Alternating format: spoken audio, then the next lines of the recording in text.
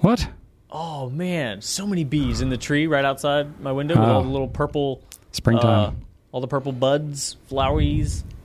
Awesome. Whoa. Freaking me out, man. That is kind of freaky. Yeah, bees happen. That's good. We need bees. Yeah.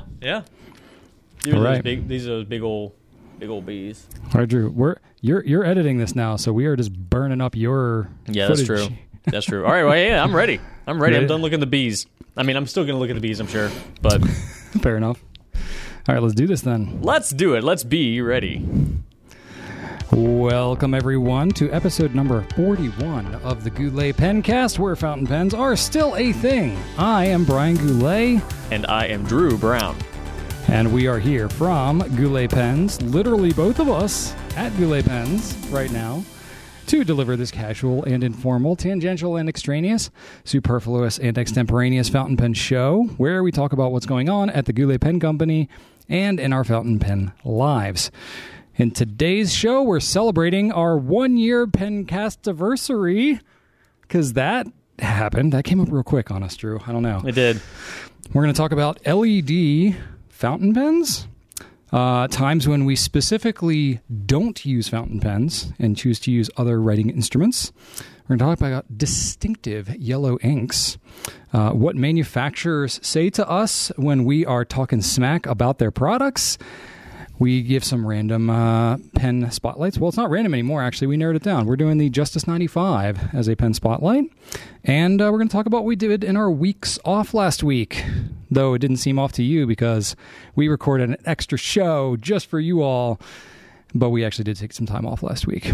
And we're recording this. This is I'll call it a transitional show where we're both in the building. We're not in the same shot, but we're getting ever closer to next week where we plan, if all goes well, to shoot in person with a new digs. We got a new setup for the Pencast that we've been working on. It's not ready yet, but we're going to have it for you next week if all goes well. So look forward to that. But in the meantime, we're still recording this in separate rooms. So sorry, Drew, you do not get to experience just how sweaty I am right now because I chose to wear pants because this morning it was cold and now it's like 70 degrees outside. And it is that time of the year in Virginia where we are deceived on a regular basis as to what the day is going to turn out like. Yeah. And unlike Drew, who wears pants year round, which I don't understand because that's insane, I can't do that. Why pay full price for half pants? I don't understand that. Oh, I pay more than full price when I'm wearing pants because... Well, that's because you have 900,664 pockets in your shorts. No. Well, you pay per pocket. It's expensive. You go that... I do get my money's worth on some shorts, I'll tell you that much.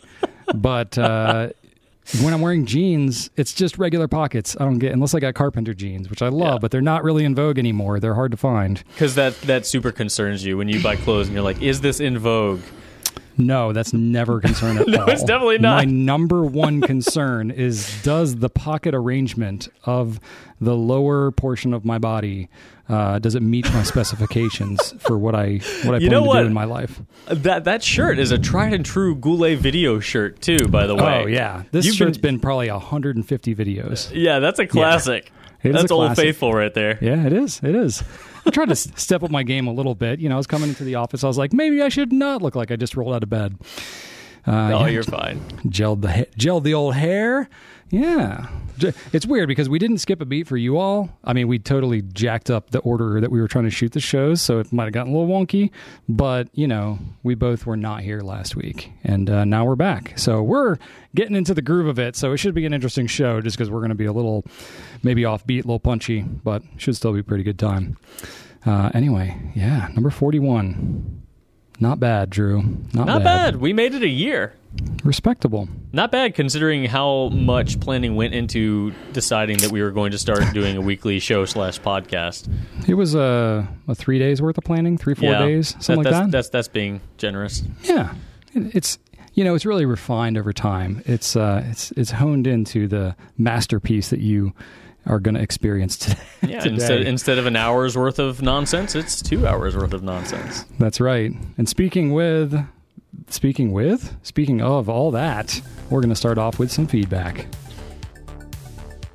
Okay, so we had a few more knowledgeable people than us, or people with better memories, because we were both aware of the Pilot Petite 1 fountain pen, which is not available in the U.S., and I actually think it might have been discontinued worldwide, maybe. I don't know. That's what Either I heard. way, That's what I heard. there's a pen called the Pilot Petite 1, and last time, maybe, I don't know, sometime in the past we talked about wick feeds, specifically on the Pilot Varsity, which was brought up to us as a just super reliable writer with a wick feed, and why other pens don't have that. But we were reminded by several folks in the last pencast that the Pilot Petite 1 was one such example of a wick feed.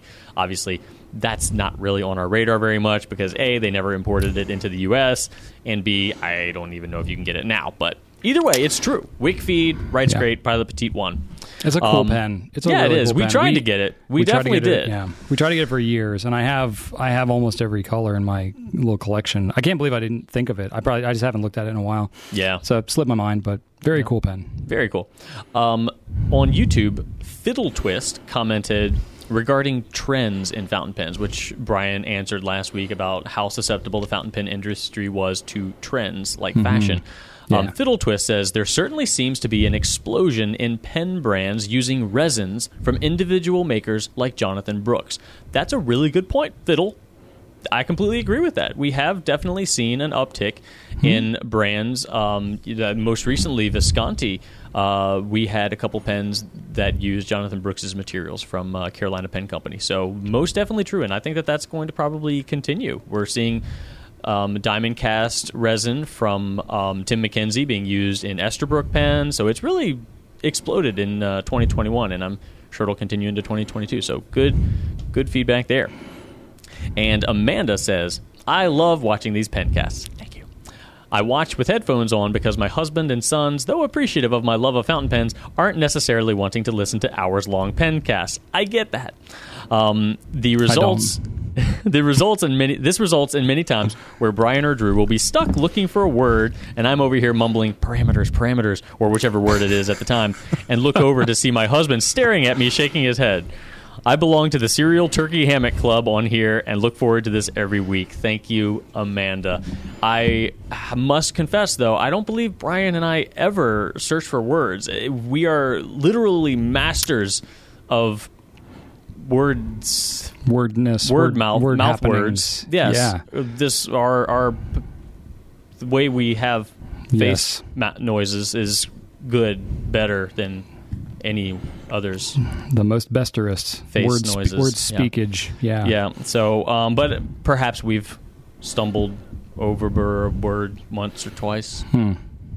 Speak for yourself. Anyway, elocution is my middle name. Is that a word? Elocution?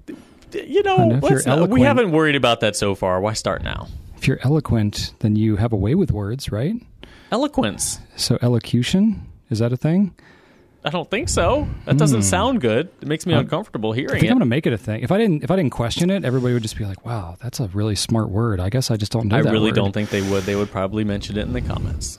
Yeah, you're right, because our audience is smarter than we are, and that's okay. We really appreciate everyone's patience with our lack of intelligence. We do indeed. There you go. So really what we're just giving Amanda an opportunity right now to be correcting us, thus further proving the statement she just made. So you didn't do that on purpose. It's not elocution. It's not elocution.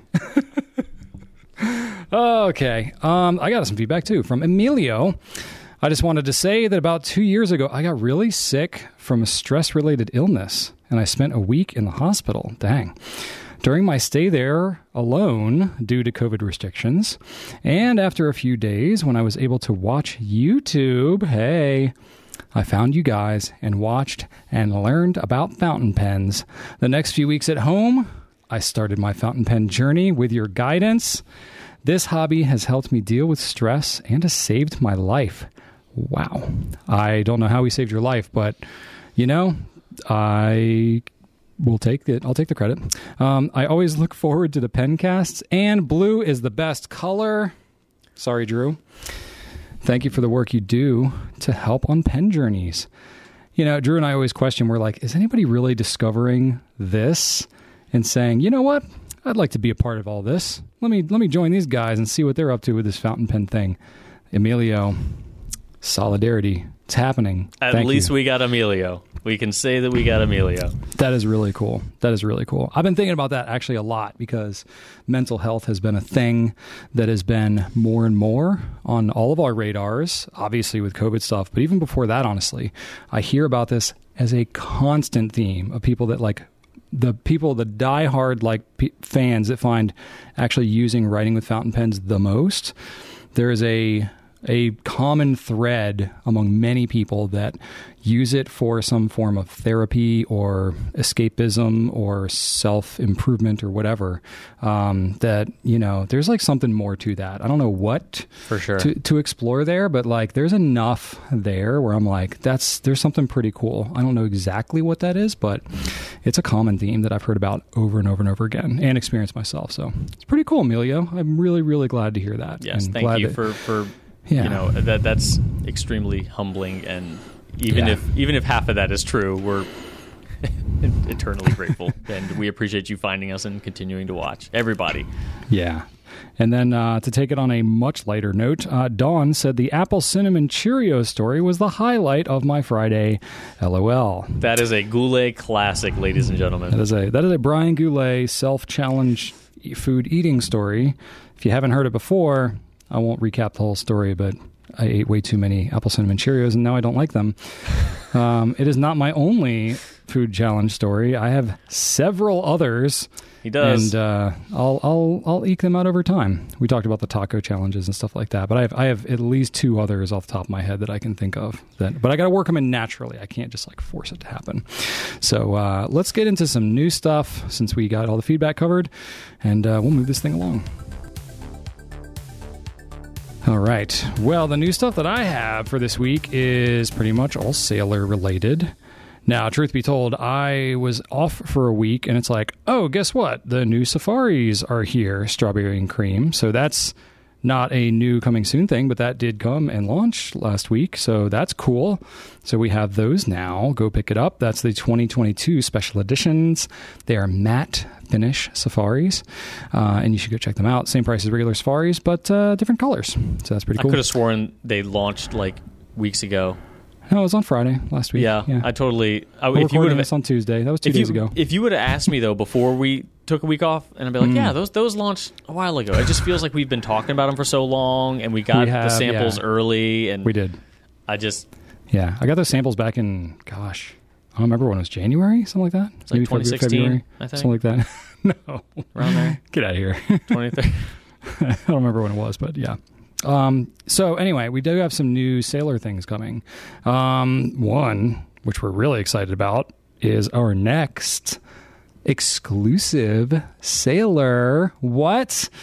So yeah, we totally have been planning this for a long time. Actually, we had been planning for this at the same time as the Stealth Green that we did before. We were like, let's do multiples, but they were like, you can do one per year. And we were like, okay, well, let's pick all the colors because we want the second. We know the second one that we want already. So, was this the pen, Brian, when we were talking about the new exclusive coming out that you had on the desk, like within arm's reach, and you said you couldn't show it to anybody? Yes, it was. That was it. Yes, it was. I was like, I have this thing. Now that's you know. Exciting. Now you know. Yes, so this is a Sailor Pro Gear. We have it in both the slim and the regular size Pro Gear, the one that's slightly bigger, 14 karat and 21 karat nibs, respectively. It's called Northern Lights Purple, and you know what? It looks freaking awesome. So it is a translucent purple, like a deep, like a true, like violet purple, and it's got different end caps, different grip that is turquoise teal, one of those teal coys, whatever, teal coys, yeah. Also translucent, and then there is silver shimmer throughout both of these. It looks so good. Obviously inspired by the northern lights that you see in the sky in various places. Yeah. And if you want to see a video review, our very own Brian Goulet did a video on one. I will link that up there for you, because by the time this publishes, that will have also published. Woo! Yeah. So you can definitely check that out if you want to see. Got some nice Nice little close-up shots there. I think they're going to be pretty popular. So it's kind of the same as we had with the Stealth Green. It was like a sort of I'm not going to say a one-shot deal, but we have to order it in certain minimums. So we have a one-shot thing. If they're super popular, we might be able to order again. I don't know. It's always kind of like, are they willing to do that for us? We don't know. But anyway, still buy one if you want one. Yeah, definitely. If you want one, just get one. But you can only get it at Goulet Pens, so that's pretty rad. 7 different nib sizes for each pen too, as well. Lots of them. The standard 7 nib sizes that Sailor offers, kind of amazing. It's crazy. And then we also have the Sailor Stellar Black Hole, and truth be told, Drew, I don't remember what this pen is. I didn't. It's the yellow and black Sheboygan thing. Oh yes. I gotta look this thing up. Yeah, it's cool. This is what happens when I leave for like a week. Well, this one launched while we were out. But yeah, it's a cool looking pen. It's got some sparkly things happening. It's got a yellowish. I don't know if it's mustardy, but are you looking at it now? I'm trying to find it. Stellar Black Hole. Oh, I looked up. Stellar, yeah. So it's got like stealth. I don't even know what I'm typing. It's got a little bit of a, I guess mustardy cap is the right word. I think that the yellow. This one. Okay, yeah. Was it marigold? What would you call that yellowish cap? Marigold. Marigold, yeah. I think it actually matches up really well with the black, but it's also got a black finial, so you've got that. When it's closed, I think it looks real sharp. This does look really good. This looks like I wouldn't think to dream up this color combination, but it looks like very kind of throwback, like vintagey kind of a color. Yeah, and it's got like a little bit of sparkle in the black too, and the marigold color. Mm-hmm. What do we call it on the product page? Gosh, what color do we say that it is? Golden yellow. Golden yellow. That is fitting. Yeah. Only 1,200 of those worldwide, so it's a limited production. But anyway, you can go check it out. This is a full-size Pro Gear. So Pro Gear Standard, for those of you that are looking for the official term. Yeah, it's 312, and a standard 7 nib sizes for that one as well. So lots of Sailor options for you. That one is new. It launched a couple days ago, and you can go check that one out. All right, Drew, what you got? That's right. Well, you might remember, if you are a listener or watcher of the Pencast, that we asked you weeks ago about your opinions of a brand called Ferris Wheel Press Inc. And we loved what you said. Ferris Wheel? Is that what you said? Ferris Wheel. Ferris Wheel? Ferris Wheel. We loved your input. We appreciated it. And only because of you, not really, but we appreciated the positive things you said. And in conjunction with our own evaluation of the ink, we have decided to add a new brand. So we are now carrying Ferris Wheel Press inks. However, not all of them. We started off with what, combination of what we heard was most popular, both from you, from Ferris Wheel Press, our personal favorites as well. 17 colors from the beginning. More to come, I'm almost certain, unless this thing just no one buys it at all. I'm sure that's not the case. But we are currently selling 17 different colors, so check that out. They are $22 a piece, but you know what? And that's expensive for ink, but you kind of get a lot for that. So, Brian, when I was testing these inks, I was really impressed. Let me see if I have one. Oh, I have headphones on. Hang on. All right, so I have here the ones we're not carrying, but the bottles, every single bottle has a different piece of box art on it, which is crazy. Like how much time they have to spend to get a unique piece of artwork on every single box. So if you're looking for something giftable, this is a great brand because the whole presentation, if you're giving somebody a nice pen and you want an ink that is, equally as presentable and has that wow factor, right here. So not only that, but they are kind of hard to open up without ripping. I find sticking your finger in this little, hole situation here. What is that? Hexagon? Anyway, you get this thing open. The cap, it's a beautiful bottle to begin with, but the cap, Brian, really fascinated me because it's a metal cap with a little rubbery insert thing to seal it. You can just put that right back into the cap there. But what really stuck out to me was that the glass itself, and you're not going to be able to see this really, but the glass itself and the inner cap that's within this metal part has a hard stop on the threads, so you don't run the risk of over-tightening anything. It comes to a nice, hard stop, and you can feel it just kind of pop right in there, and you know exactly when you've tightened it to the point where it needs to be tightened. And I love that, and I've never seen that with any other ink cap. They shipped us a bottle of like 40 of these things, and there was not one leak. There was hardly any packaging either, no padding. So they're just really well presented, really well packed. Very sturdy.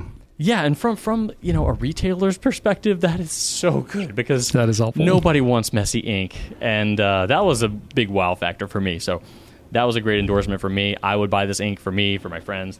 Really happy to be selling it. So I'm pretty jazzed about that, if you cannot tell.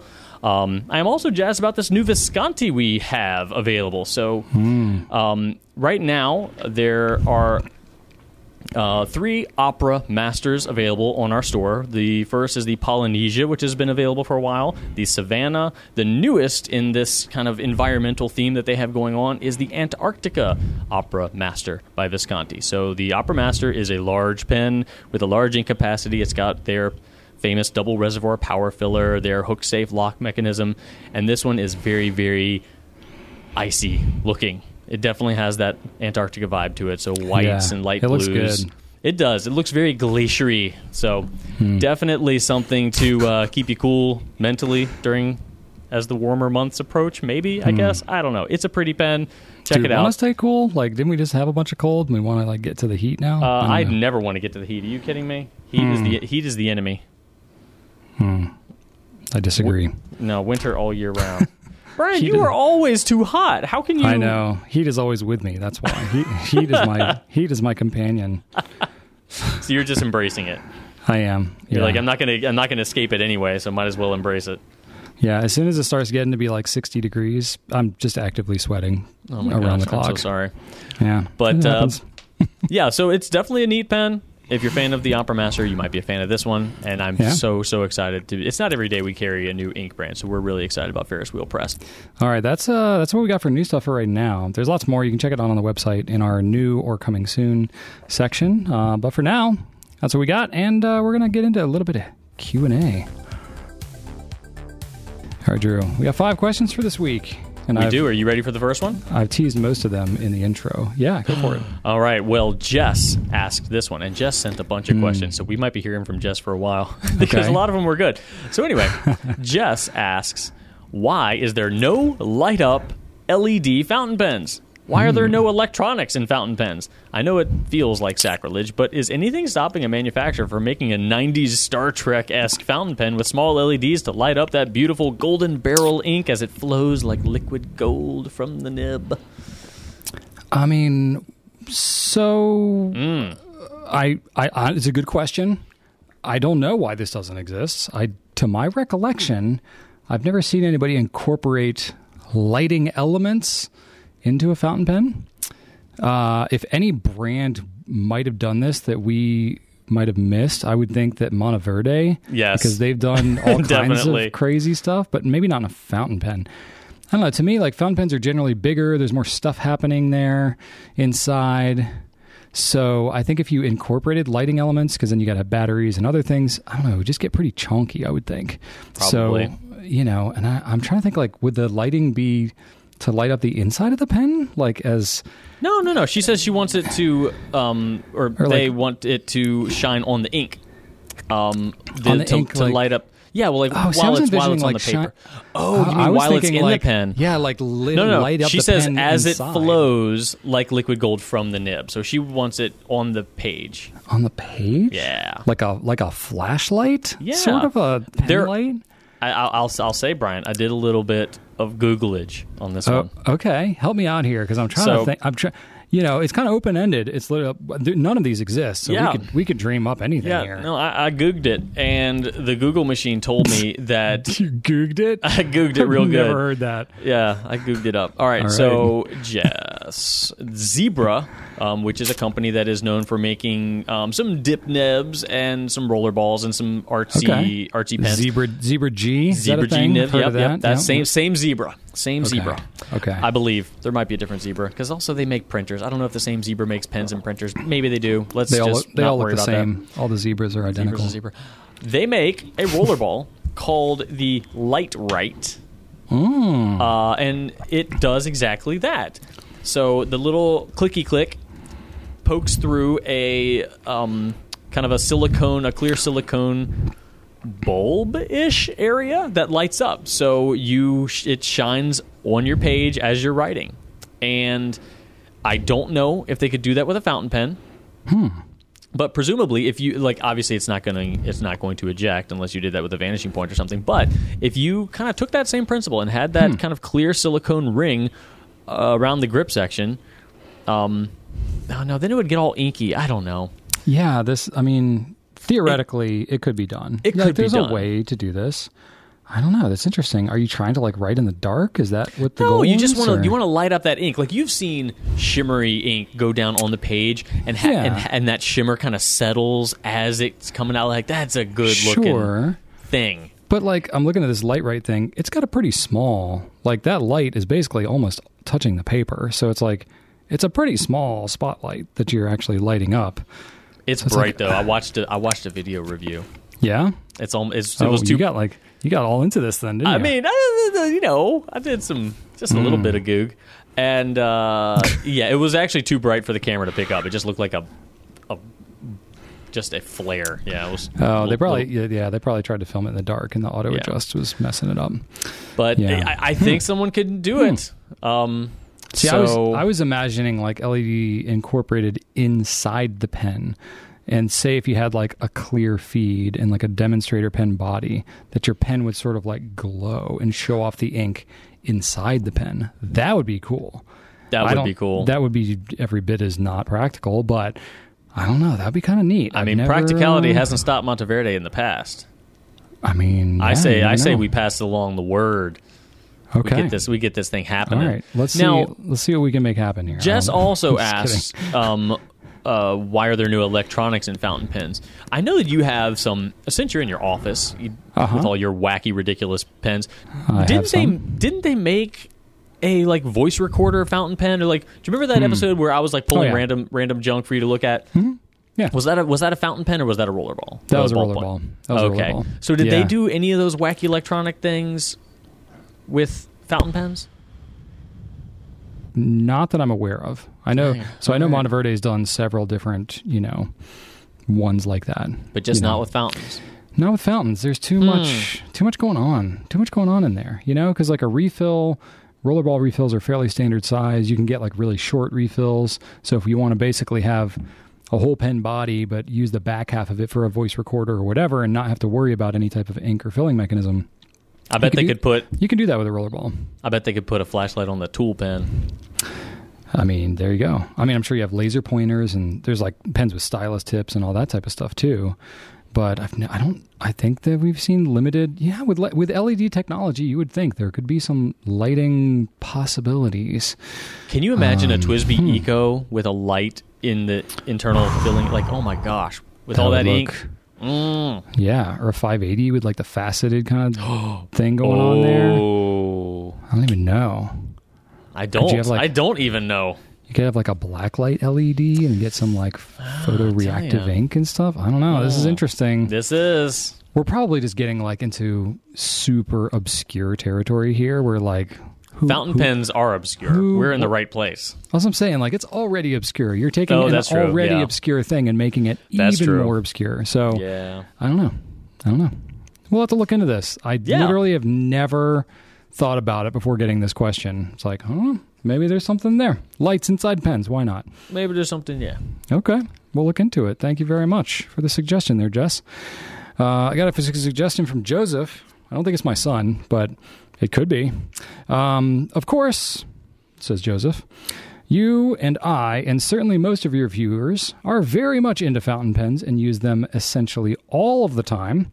But are there times when you think a fountain pen is not the best choice and you pick up a ballpoint, rollerball, or a gel pen? I ad-libbed on those noises. Joseph did not write in those noises, but, was going for entertaining effect. So, Drew, what about you? Will you consciously choose to not fountain pen? Absolutely. All the time. What? All the time. Absolutely. So, honestly, when are fountain pens the absolute best choice? Like, seriously. Always. It's always not true. always. It's most definitely not always. I love them. I absolutely love them. Always. But they're... here's the thing. I actually never carry a fountain pen with me. I have them here. What? I have them in my bag, but I don't always carry my bag with me. I have like my laptop bag, and I have my pens in my laptop bag. But if I'm not bringing that thing somewhere, I don't put one in my pocket. I used to, and I found out two things. A, it always got ink up in the cap. As we've talked about, Brian, I am not a very active person, but I am a very energetic person. So that leads me... You are known to bound about as you move. Yes. So within my sedentary lifestyle, I still do find regular opportunities to skip. I enjoy a good skip throughout the office. I don't ever touch the bottom two steps. I'm like, well, I can just jump at this point. So if I'm going down the stairs, I'm like, let me just jump onto the front floor mat in front of the front door. So, yeah, wow. Movement happens, and that's just not conducive to, fountain pen maintenance. It makes ink spritz, and there's jostling that occurs on my person. So I found that to be not something I want to deal with. You're probably a fringe case in terms of... what a pen may go through even a brisk trot, hopping up and down off of a curb or going down stairs from a parking deck, like that can jostle ink spritz into the cap, and that's just annoying because depending on what pen you have, some pens it's really easy to swab out the inside of your cap, some pens it's a nightmare and you've got inner cap mess to deal with. It's like not worth it. And then the second thing that happened was I just wasn't using them. I would be like, all right, let me put all my stuff in my pockets, and I put a fountain pen in there, and then I didn't use it. And I'm carrying this thing around, and just nothing happened to, make me use it. Because I'm not carrying around paper, so I'm just, waiting for some sort of situation to happen, be like, aha, I have it. And if I'm going to be at someplace for a long period of time and I need to bring other stuff, I'll have my bag with me. Sometimes I will go place, and it'll be a long time, so I'll want to bring the kid's tablet or something in case he needs to keep himself occupied. And then I'll have my bag, and then I'll have my pens. But if we're just going out to a restaurant or something, I do not bring a fountain pen. I will bring a Retro 51 rollerball. That's part of my everyday carry. I have my knife, my watch, my coin, my wallet, and a Retro rollerball, one of two. I have the system, Mike Dudek's system, and then I have the Discovery. I have two shuttle pens. I don't know. I have one of those. And I just switch between those two. And if I want to sign a receipt with something that's a little bit more personal, I have that available, which is still fun. I still want to inject some, personality into my writing experience. I do find joy in that. But I'm not going to bring a fountain pen with me out to dinner just so I can use it on a receipt and have it smear everywhere. Honestly, the Retro rollerball smears enough. I don't need... True. I don't need a wet, water-based ink. The receipt signing is not my ideal scenario either. Yeah. No. And that's really the only situation that just kind of pops up in those situations where I would, have my pocket pen. So I do write a lot at home. Not a lot, but to your point earlier about this mental health thing, I found myself, whenever I'm frantic on the weekends, okay, what do I do now? Okay, I did that thing. I really wanted to do that. I don't want to. I'd like to play video games, but I don't feel like I can right now because I haven't done enough. I stop and I just start writing for a little bit, and it just resets everything. Even if I'm only writing for 5 minutes, it's like a brain cleanser for me.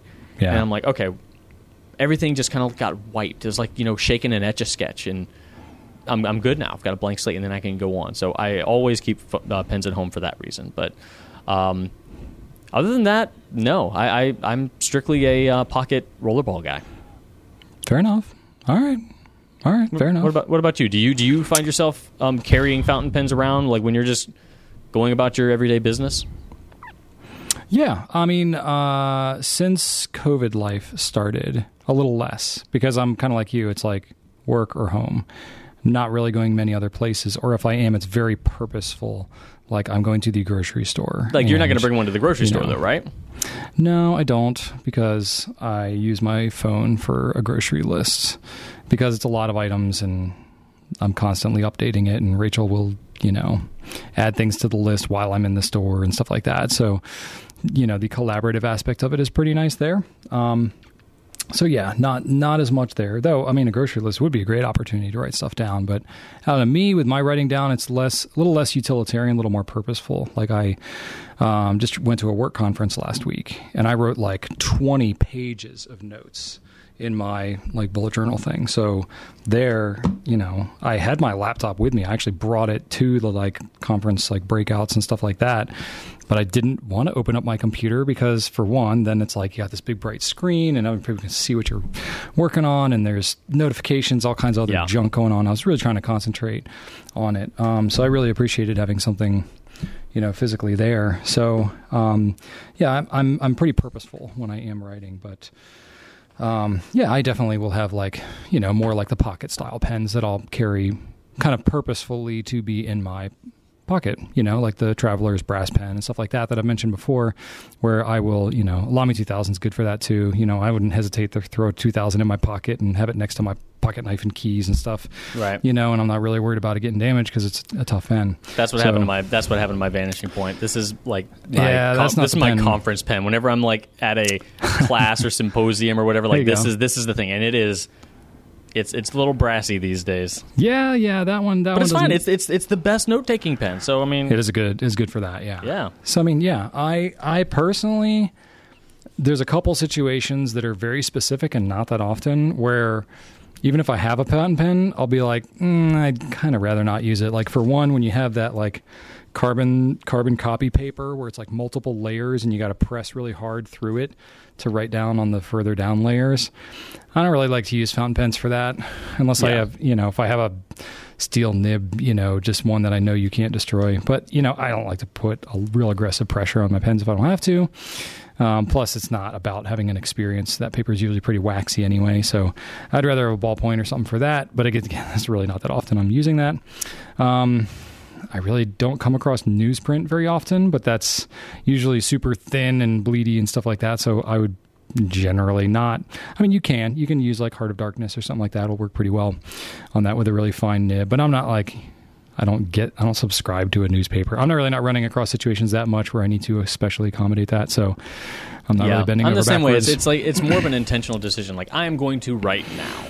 And when I do that, then I use a fountain pen. Yeah, but the ones that just kind of like randomly come at me, like it's more of like I just do this thing real quick. I'm like, okay, cool. I don't need a fountain pen for that. Just boom, gone. I'm not taking it. There's no joy in that anyway, regardless of whether or not I would use a fountain pen. I'm a little more adventurous. I'll carry pens with me and be like, oh, I've never tried it on this random thing. Let me see how it works. Oh, it's okay or it's not or whatever. Like I'll sign receipts and stuff. Some receipts are okay. Others are not as great. Paper differs. So it's kind of all over the place. Other things like slick surfaces, like if you have things like photographs, SD cards, like stuff like that. We have like things like that. Like fountain pens are just not meant for writing on all surfaces. That's where you need like a Sharpie or a pencil or something like that. Even then, they don't do well. Yeah, like when I'm in my workshop, I don't keep any fountain pens in my workshop. I use pencils or some sort of other chalk or wax, pencil or some other implement that's made for marking, like wood or metal or something like that. So there I'm not trying to make anything happen with fountain pens. But I would say I probably find myself, 95% of the time being able to use a fountain pen because I have, control over what I'm writing and where I am, but maybe different for everybody. But I pretty much lean towards using a fountain pen when at all practical. For me, it's if I'm at home or at work, I'm using a fountain pen. Anywhere else, probably not. Fair enough. All right, cool. Yeah. Okay. Next question comes to us from James. And James asks, not sure if this question has been asked before, but have you done a segment on the most distinct yellows? I love yellow. It's such a positive, cheerful color, like writing with sunshine. I use Diamine Sunshine, which is distinct. I once used Noodler's yellow, and it was so indistinct that it was like writing with invisible ink. We have not talked about yellow inks a lot, Brian.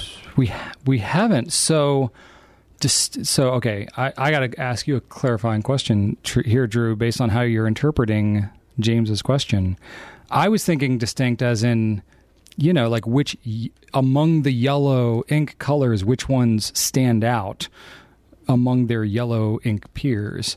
It sounds though like James is saying like distinct as in like stands out on the page, like which are like the more readable yellow inks. Is that how you're? That's how because he used the comparison between Noodler's Yellow and Diamine Sunshine. I think that's what he's getting at.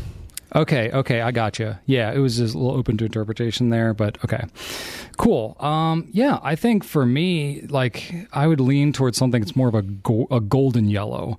Or, you know, if it was a crayon color, it would be a something hyphen yellow, not just a pure yellow color, right? So some sort of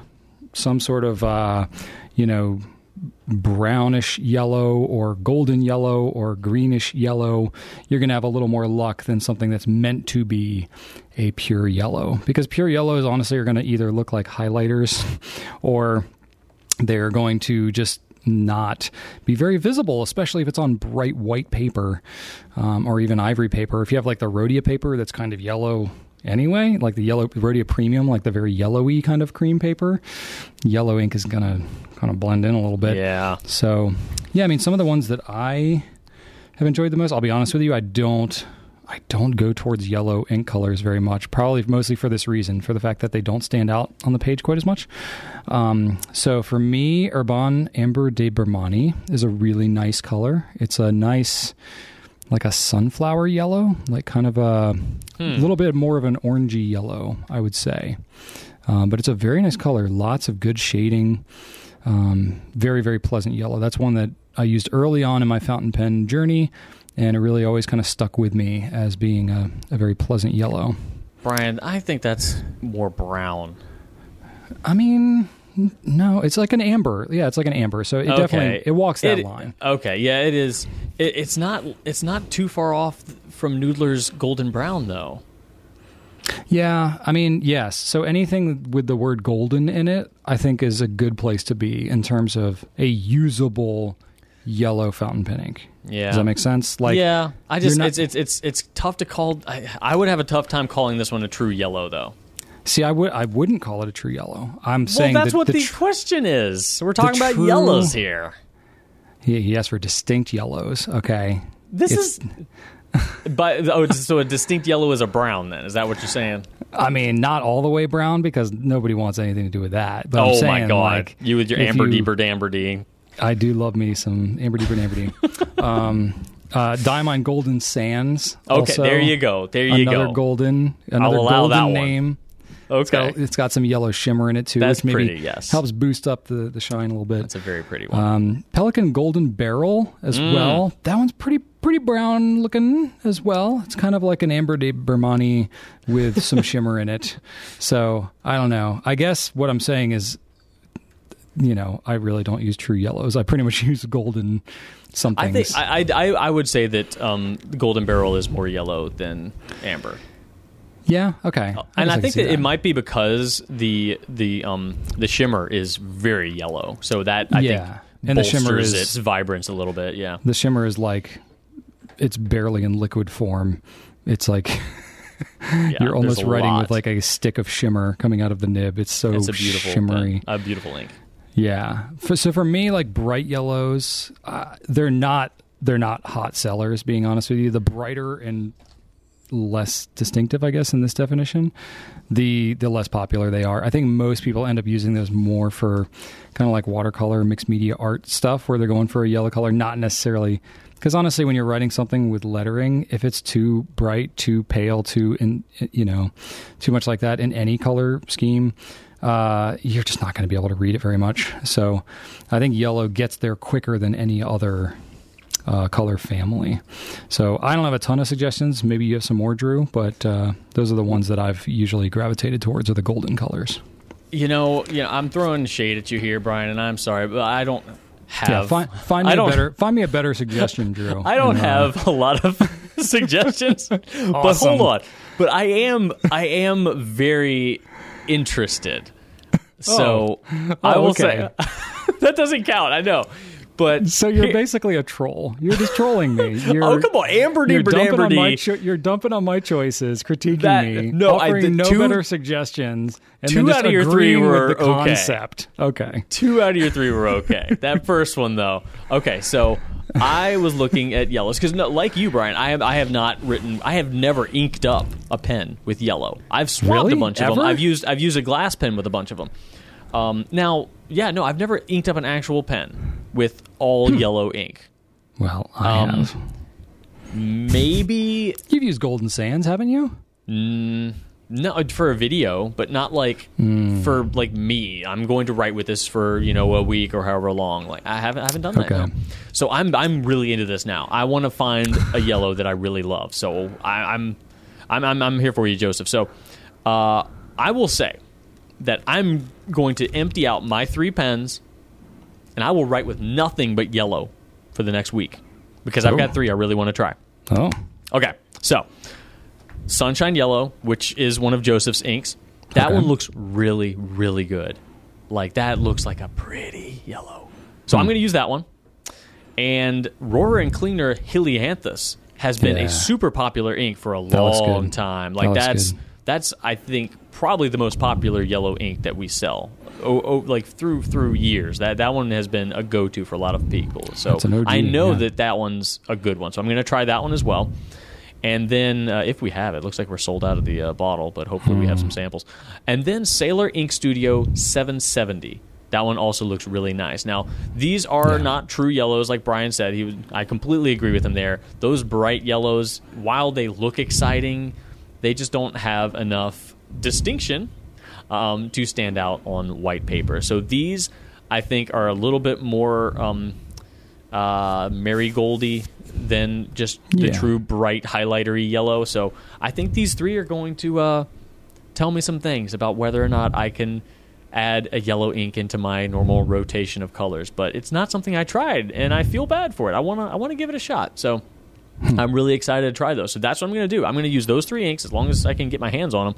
And that's just going to be it for me for the next week. I will commit to that. Wow. And I'm pretty stoked about it. So I would love to talk more about this next week, Brian, if you think that we could have time for that. And obviously, if you have any experience with yellow inks, or if you just like to do what I'm going to do and just be bold and try a yellow ink that maybe came in a surprise me sample thing that you've just been like, oh, yellow, okay, it's nice. Give it a shot. Give it a try this week. Let's be adventurous together. I'm gonna jump in with both feet, all 3 of my pen feet, and I don't know. I'm optimistic. I think it's going to be amazing. Yeah. All right. We'll see if I get inspired to do it. I don't know. Yes. You can use your Amber D. Brown. I mean, I haven't used that one in a while. There's a couple other good ones that would come out recently that I've never used. So I got to admit, I'm a little out of my yellow game. I've never entered the yellow game, so... true. You've been sitting on the sidelines all this time, That's right. dude. I've been just sitting on the sidelines, heckling the umpire. Well, you're diving in with 3 feet, apparently. That's a brown, not a yellow. Boo! Boo! I don't like your choices, but I offer nothing more constructive. Oh, my gosh. Okay, cool. All right, well, maybe we've inspired you all to add some sunshine to your life. My next question that I have for you, Drew, comes from Lauren, who asks, why are some nibs scratchier than others? I recently got a Sailor 1911S, and it has more feedback than my Pilot Custom 74. Why? Well, Warren, is that scratchy? Is that scratchy? Well, he used feedback and scratchiness, so I think he gets it. I feel like Warren gets it. So, yeah, we always kind of wonder, should we use scratchy or feedback? See, I wouldn't call that scratchy. To me, scratchy's got to be inconsistent. Generally, when we're like troubleshooting with customers, we try to just have a distinction between feedback and scratch. Scratch meaning like something that's not supposed to happen. But I get what you're saying. It's not a standard. It's not a standardly defined experience. Some people call something that's scratchy. They say it's anything that's not like it's subjective, butter, just like smooth. Yeah, just like smoothness and flex is subjective. All of it is. But anyway, there's a reason for that. There's a very good reason for that. And I will say that Sailor is that way. And any Sailor you pick up is going to have a little bit more feedback than something like Pelican, for example. So a lot of folks love it. I personally enjoy it. Yeah. And a lot of it has to do with how they polish their tipping. We've been to a couple factories and we've seen some of this process, and you have companies that choose to use a more, generally when you're smoothing anything, you start with a more coarse abrasive and you just kind of step down and down and down and down until you're using something that barely feels coarse at all.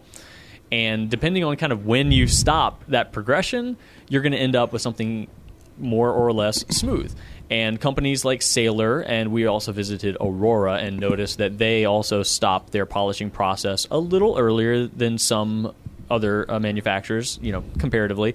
They're going to just have a little bit more feedback on the paper. You're just going to feel a little more graphite-y, which is something we often use to talk about pencil, Sailor. Yeah. And that's good in a way because, let me tell you, the danger of over-polishing a nib is treacherous. And the closer you go to that beautifully smooth zone, the closer you also get to falling off the edge and having it be over-polished. So if you can go right up to the edge and stop right before you get there, great, amazing. You get a wonderfully smooth writing experience that also flows really well. But some folks just choose to either, play it a little bit more safe, to not go so far close to the edge, or they, move back on the polishing just to create that signature feeling that some people really like. It's very subjective. Some people really like. It's very subjective. You might like it, you might not. If you do like it, Sailor's a great brand for you. If you don't like it, try Pilot. That's a Japanese brand that isn't known for, feedbacky nibs. But that's one major factor is the polishing. And I will also say that we've talked about this in previous episodes. Smooth does not necessarily equal good all the time. If you've got really, really slick, smooth paper, having a really, really slick, smooth nib might not give you the best performance on that paper. It might actually be better to have a nib with a little bit more grab to it because you do want to make contact with those paper fibers. And slick on slick, I don't know if you've ever think about that accident you had at that bowling alley that one time. That was rough, wasn't it? I'm sorry that happened, but no, it is subjective. You either like it or you don't. But that's some of the reasons that we have seen.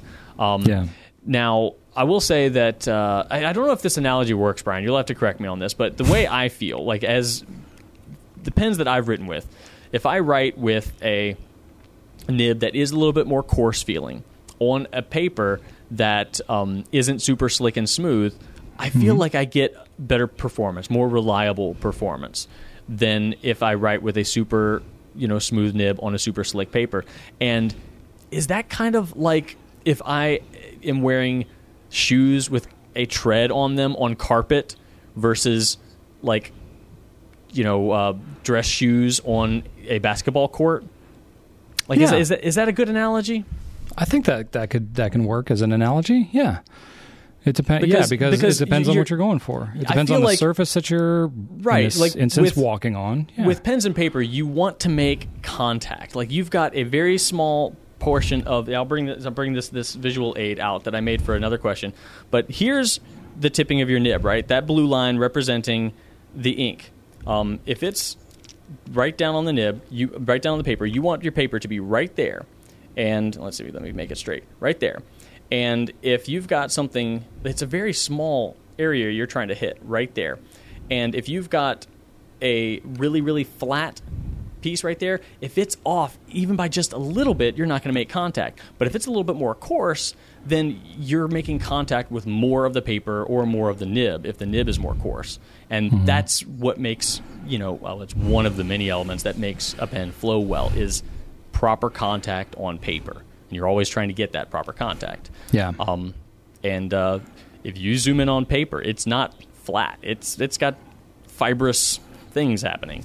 So a more coarse nib might have a better chance at connecting with that paper. Yeah, and I think it's a pretty decent analogy there. And it kind of depends what your purpose is. To go with your shoe analogy, if you say you're dancing Well, if you're doing like a foxtrot or something, you may want a different shoe than if you're breakdancing, right? So it can even depend on what you're doing, what performance you're actually trying to achieve on that thing.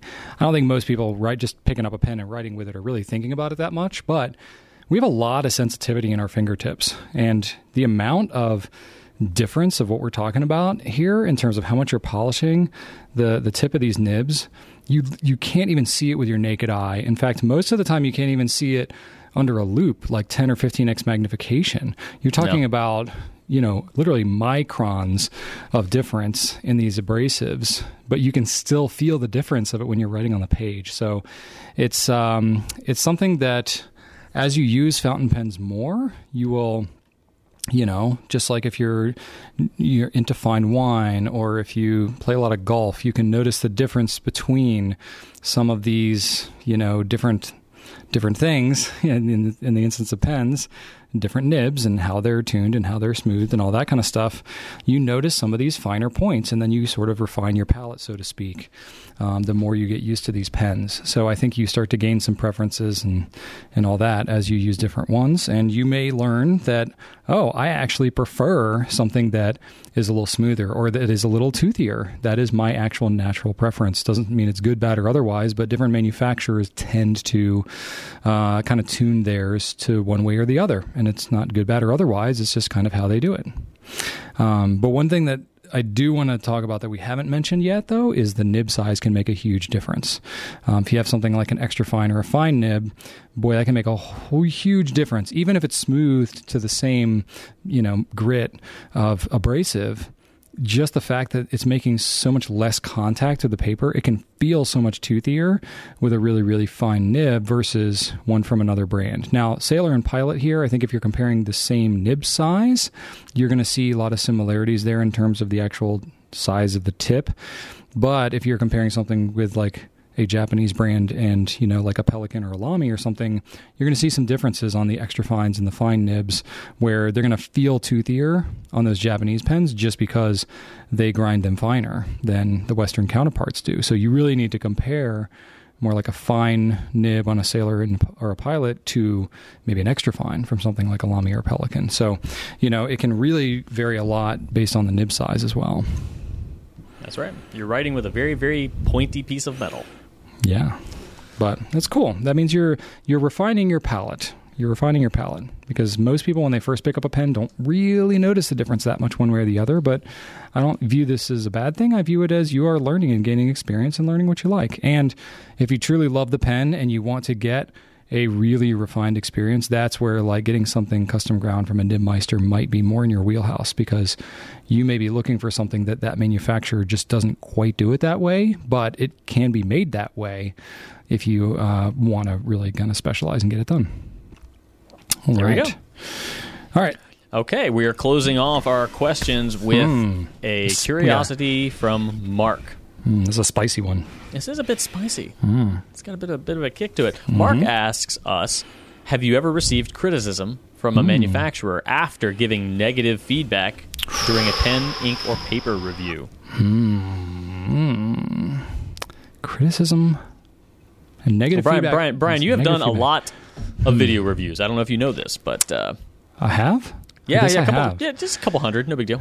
Yeah, okay. A couple thousand, maybe. I don't know. I'm usually just kind of talking to myself into the void. You probably blocked it out. But you've said some things about some of these products. Yeah, I mean, I guess it depends on, what you consider a negative feedback.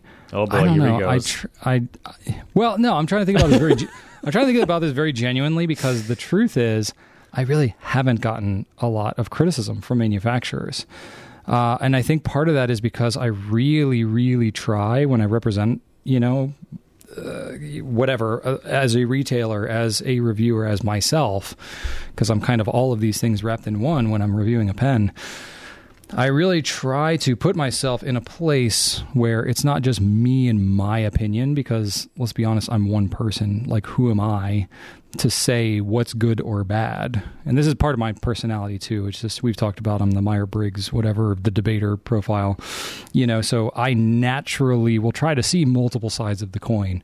But I think for me personally, I try to just point out honestly what's going on with the pen. And I really do try to think about like, well, this pen's really thin. Is that bad? Like, I may not like a really thin pen, but there are a lot of people that do. So usually when I'm talking about an aspect of the pen that even is maybe not to my personal liking, I don't speak about it in like a very harshly critical way. I'm not like, oh, this pen is thin and therefore it is garbage. No, I'll just say like this pen is thin, so it's probably going to be more to the liking of somebody who likes thinner, smaller pens. Maybe their hands aren't quite as big. My hands are big, so I don't like this one quite as much. But the thing I've learned with years of doing this and getting feedback and comments and talking to various people about their own preferences is it is all over the map. Like whatever somebody hates, somebody else is going to love, and vice versa. So, there are some things that are more universally appreciated and some things that are more universally probably not preferred. And then, those are the things like if something, feels maybe not as sturdy, something doesn't feel like it's going to hold up as well or something like that, then I'll be like, okay, I'm not really crazy about this. But then usually those things might cost less or have some other aspect to it. So it's like I always try to present maybe an explanation or a kind of a balanced approach to it. So I guess because ever since the beginning, I've tried to really just talk about all the aspects like in totality, and then give kind of like, well, here, if you like this, you might like that, but if you don't, then no.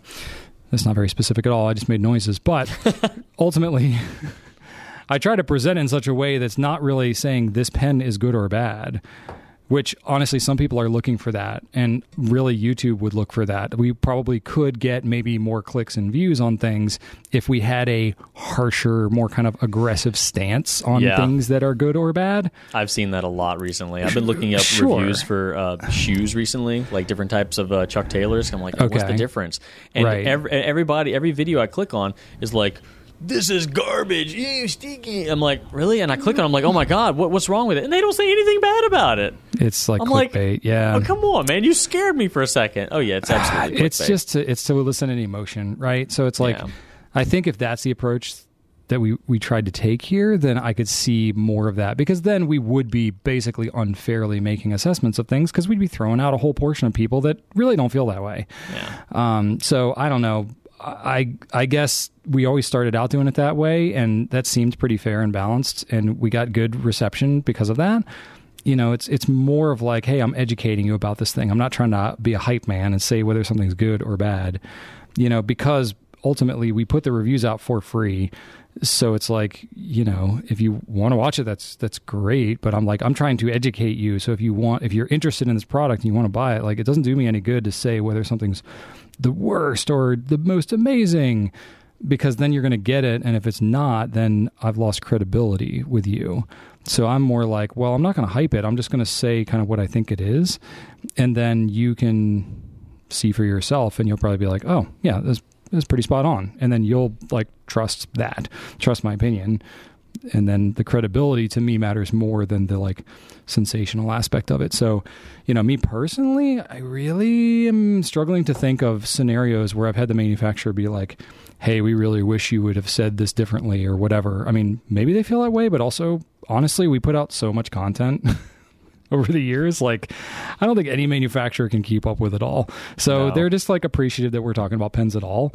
And in general, as long as we're being fair in what we're talking about, then they're just pretty happy with it overall. And they're really not jumping down our throats about any of it. I think if we were to go the more sensational route, then we would probably be inviting more of that. But since we don't really lean into that as much, then I don't know. It's just not something I've really seen a lot. I mean, I think as long as we're accurate, like if I've said something that's ignorant or I'm not representing the brand properly, then maybe I'll get some feedback.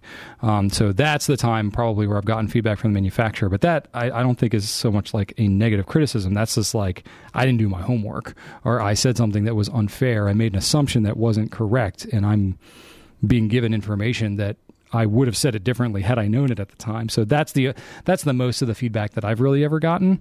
But yeah, nothing really crazy. It's like, so I guess if that, for what it's worth, you just know that when you're watching videos that we're making, we're not having like this little angel and devil on our shoulders, like, oh, I'm going to only say the good aspects of this and not say the bad aspects of that because, I only want to make it seem really good or whatever. It's like, no, it pretty much is what it is. Like, you all are going to tell us what's going on anyway. Like, we're going to be accountable in that respect. So we're going to try and present it as fairly as we can, and then the people will speak for themselves about it.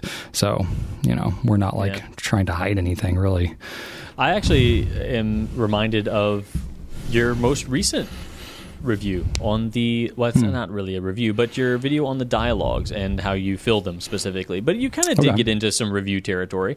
But toward the end of the video, you mentioned that the dialogue might not be the best at sealing. You mentioned how the mechanism, is really cool, really novel and interesting and innovative.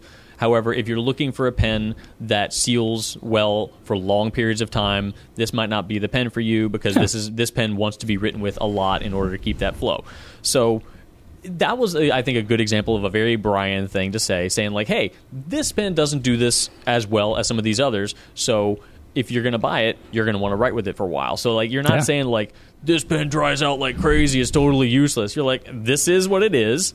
These other Lamis probably will do better in this area, but and I think that if you're buying that pen and you hear the information, you can either be like, okay, well, I want to write with it every day, so great, or you can be like, oh darn, no, I never clean my pens and I don't write with them but once a month.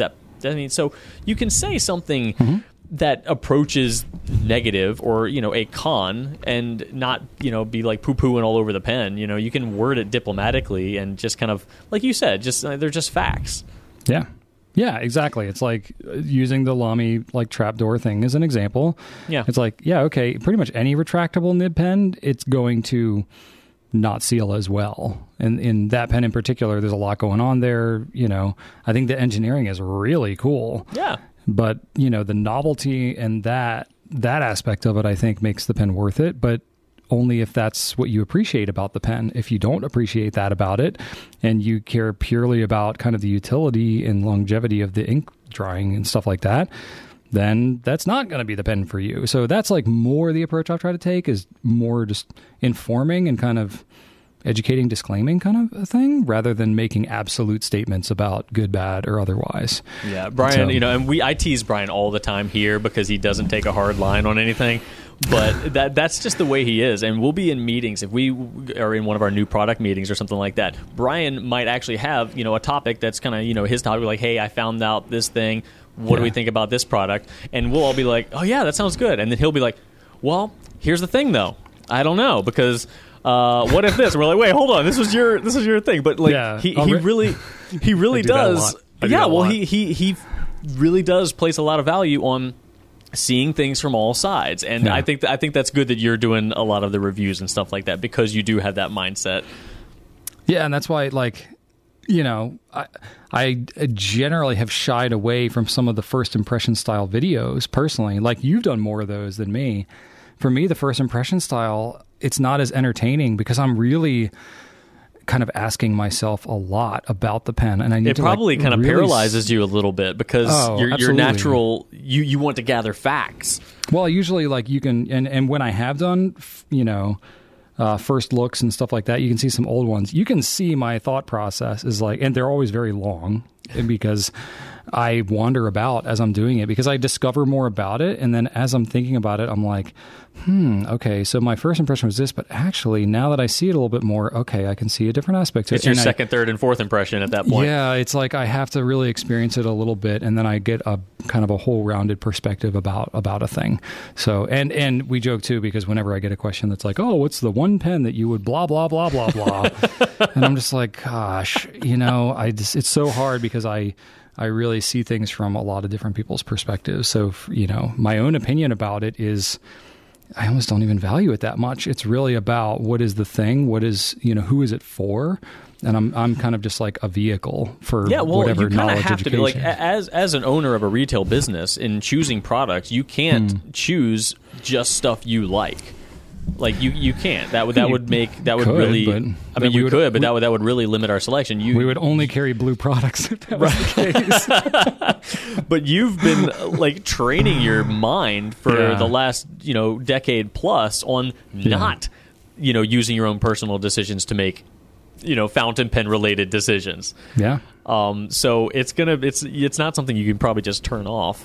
Yeah, but I can still have like my own opinion or whatever. But I think there's a there's a very distinct difference between when I'm reviewing a product, I'm trying to present it with information for people who are interested for themselves. So because I don't know exactly who's watching that video, I try to present as much information as possible so you can make an informed decision. That's very different than like, here's just me just riffing about what I like about a thing. I mean, that's all well and good, but personally, when I watch reviews and when I watch other things about non-fountain pens, and I'm genuinely trying to learn about how to do a technique for some yard work or whatever thing, if somebody, all it is just laced with their own personal opinions, and I'm like, well, I'm not using it that way. What about if you are a taller person than you giving your opinion, or if somebody's reviewing a chainsaw and they're talking about how heavy it is, I'm like, well, I don't know how heavy you're used to things. Like, right. Is that actually it's not that heavy? Like, what do you mean not that heavy? Like, that's not helpful to me. I want like a more rounded kind of view of things. So that's personally the way that I always try to present it, because I'm like, let me give you the information that I think is relevant to making a decision, and then you make the decision for yourself. I'm not making the decision for you and then limiting the information to the things that I think are important, right? Yeah. That's probably, I could have just said that one sentence at the beginning of this and saved all that other no, conversation. It's all good.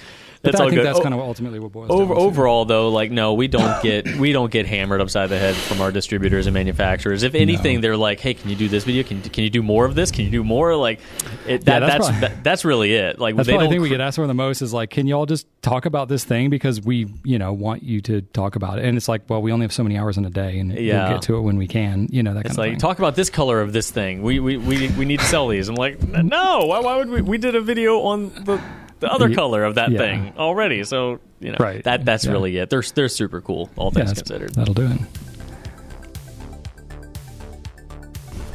All right, Brian, I have a tip, and it is of the week. That's the best kind. So we're going to talk about it. I'm going to bring out my visual aid that I showed off earlier, because I want to tell you one simple thing. Don't rotate your grip. And I don't mean rotate your grip when you're trying to take apart your fountain pen. I mean, don't rotate your grip as you are writing with your fountain pen. We don't want any of that. That's not fun. You're going to have a bad time if you do that. Now, why would that be, Drew? Well, Mr. Goulet, I'm glad you asked. So let's pretend that this little circle here is the front of a nib, like if you're pointing it right at your eyeball. Okay? So you've got tine, and this blue line down the middle represents the gap in your tines, and then the ink. You're using light blue ink today. See, Brian? There you go. That's what I'm using. Oh, I'm seeing it. Definitely, I sacrificed the top of my Clairefontaine Triomphe notebook to make this beautiful piece of artwork. You sacrificed the cover? Yeah. Whoa, that's commitment. That's commitment right there. It's for the people. It's for the people. I love them. All right. So this is your situation here. And then let's just grab a little piece of paper here. This is where you want it, right? You want that blue line to be touching the bottom of the paper, right there. Yeah. If that blue mark is not touching the paper, right there, there's no ink touching the paper. If that is touching the paper, what are you doing? You've just got a piece of metal on a piece of paper. You're doing nothing. You got nothing. Yeah, because the pen's not pushing ink out of the pen. No, it's just capillary action. Yeah. It's like if you took a straw filled with water and plugged it up on one end, you know how the water just kind of stays up in there? But if you take a paper towel and you touch it to that area where it's still wet, it's gonna suck up ink, right? Even though normally it's not just gonna drop out. So you need to touch the ink to the paper. The wetness needs to touch the paper. So if it is rotated even a little bit, like you're talking, like you know how small those nibs are. So you're talking the gap between the tines of the tipping material, very, very small. So there's only one little tiny sweet spot for you to actually get that contact. So if you are prone to rotating, or if you're, kind of got a slippery grip that's just not working for you, you might find yourself doing that.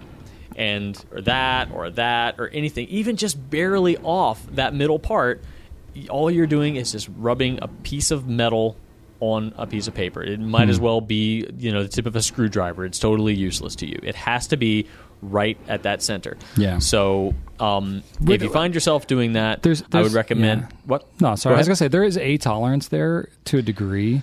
It's not like if it's off by 2 degrees that it's not going to write anymore. You know what I mean? Like, there is going to be some forgiveness. But I think, honestly, some people just naturally rotate the pen in their hands more than they realize. And it's not until you see them do it and point it out that they themselves even notice, like, oh, that's what's happening. That's why, when I get to a certain point in the page that it starts to feel kind of skippy, is because, if they're not moving their elbow and they're twisting their wrist when they get to the far side of the page, they could be rotating the pen in their hand. And that's happened to me so many times. Right. So it's just one of those things to be aware of, that if you're having skipping issues, especially, that you are just paying attention to the rotation of the pen. That's kind of what we're getting at. For me, it's at the bottom of the page, because I rest my wrist on my page for the most part, but then when my wrist falls off of my page, as I get toward the bottom, I'm elevating it a little bit on my own, because I'm trying to compensate for that gap that I've lost, because my wrist is no longer on the my palm is no longer on the paper. And when I do that, I've got my mind kind of on this elevation situation. I'm not paying as much attention to the rotation of my pen, and then I'm like, oh, it always writes so weird when I get to the bottom. It's because I'm just not paying attention. And I refocus a little bit, or I put like another notebook kind of at the bottom of my page to kind of elevate my wrist, make it a little bit more natural for me, and that helps a lot. Yeah, there you go.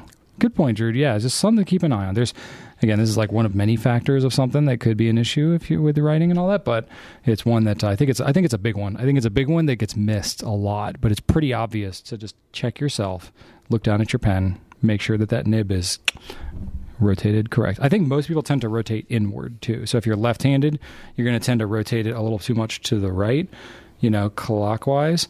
And if you're right-handed, you're going to tend to rotate it counterclockwise to the left. So just something to keep in mind there. There you go. All right. Pen Spotlight. Drew, this is one that we admittedly have neglected in the past. This would be the Pilot Justus 95.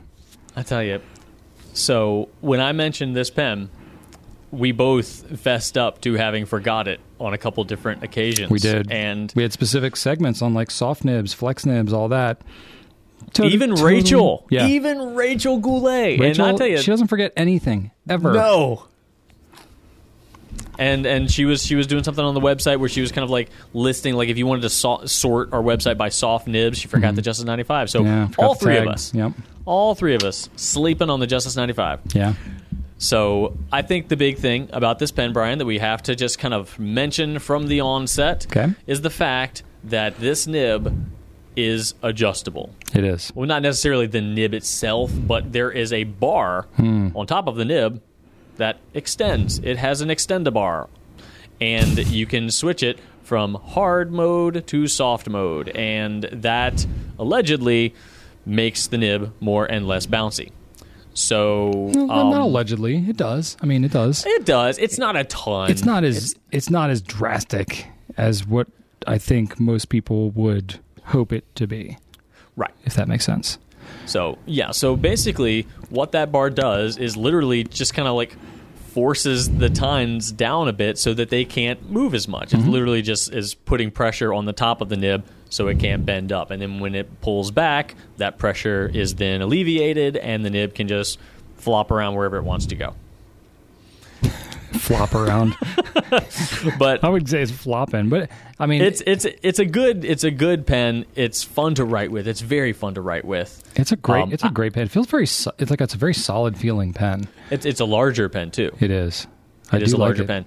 Yeah. I love writing with it. It's got a clip, Brian, that is unique to the Justus 95. I have not seen this clip on another pen. Usually Pilot has kind of 2 or 3 styles of clips that they repeat on other pens. Yeah. This one is kind of their sword-shaped clip, which you've seen on other pens, but it's got this laser etching to it that I haven't seen on other pens. Yeah. Now, I'm not an expert in Pilot's international selection, but as far as what they offer in the U.S., this is the only one that I've seen. It's a cool pen. It's, just most people don't know, like, where this thing falls. It's really kind of in a league of its own. It's sort of like the Pilot Falcon, how that Falcon nib, it's not found on any other pen but the Pilot Falcon. That's kind of what you get into with the Justus 95 is you get into this adjust-a-bar thing that Drew mentioned, and you're like, you try to explain what it is, and you're like, I don't know what that is. Like, it's the only pen that has that. So unless you've actually experienced it for yourself, then there you go. That's all you got. So yeah, and it is also $312. Yeah, it's not exactly entry level. So it's kind of a commitment, But I think if you like the way that the Pilot Falcon soft nib feels, it feels about like that. So it's not going to be more than that. But I think it's around the softness of that in the softest mode. And then when you go hard, it feels about like a normal non-soft 14 karat nib. So, yeah. But it's not tremendously more expensive than the 823, though, Brian. Right now, our retail price for the 823 is $288. So yeah, it's right in there. At a little over $3, you would consider this to be pretty, on that same price level of the 823. So if you're considering an 823, there's really no reason that this should be cost prohibitive for you. Yeah. I guess it's more just about the writing experience itself rather than the filling mechanism, because this is a cartridge converter pen, so it does just kind of take the Con 70 here. Or others. That Con 70, though. Yeah. Con 70 is a very large, eyedropper converter. That you can fill with a syringe because you don't want to bother with the silly button mechanism. Well, I would say, for those that, have the patience, the fortitude, the Con 70 is not that complicated. It's, Fortitude. Anyway... There's an inside joke with me and Drew. He's not as much a fan of the Con 70, and I think it's awesome. Yeah. So here's the thing, Brian. If you had one of these pens in your regular rotation, wouldn't you just always have it in the bendy mode? I probably would. Soft mode? Yeah, I would probably put it in whatever mode that I like it in, and probably just leave it there. Yeah. I don't think that I would be like, oh, I wrote the header in soft mode, and now I'm going to write the body in hard mode, and then I'm going to sign it in halfway in between mode. Like, I'm probably just going to tune it in to where I want it. Yeah, so I wonder, what is the appeal of this? Because I like the pen, and I like to write with it in its bouncy mode. I think it's novel. I think it's novel, Yeah, it is definitely novel. It's novel. And given the novelty of it and what prices you see on some other like gold nib pens, I think it's actually pretty fairly priced these days. Like, it felt like it was a more expensive pen when it first came out 7-8 years ago or whatever it was. But now I feel like other prices have gone up a bit, and this one's kind of stayed in the same spot. So I think they forgot about it. Don't tell them. Maybe Pilot forgot about it like we did, and they're like, "Oh my gosh, we haven't adjusted the price on the Justus 95." The what? Yeah, maybe. I don't know. Don't tell Pilot about the Justus 95. Best kept secret here in the Pilot They don't world. know that they're still sending it to us. I'm sure they do. It also, a lot of folks might not notice. You can't really see it, but it is covered in very, very modest texture. I don't know. Yeah, it's got lines. It's got engraved lines all over it. They actually have a couple, but not on the finials though. Finials are slick. Yeah. So it's got a light texture to it, but it's not a texture like it's not an abrasive texture. So it's not. Really, you can't feel it at all. It just makes it look cool. Texture. Some people feel really weird about texture on a pen. I don't think this is an offensive texture. Well, no, and it's very, not very slight. No, very, very slight.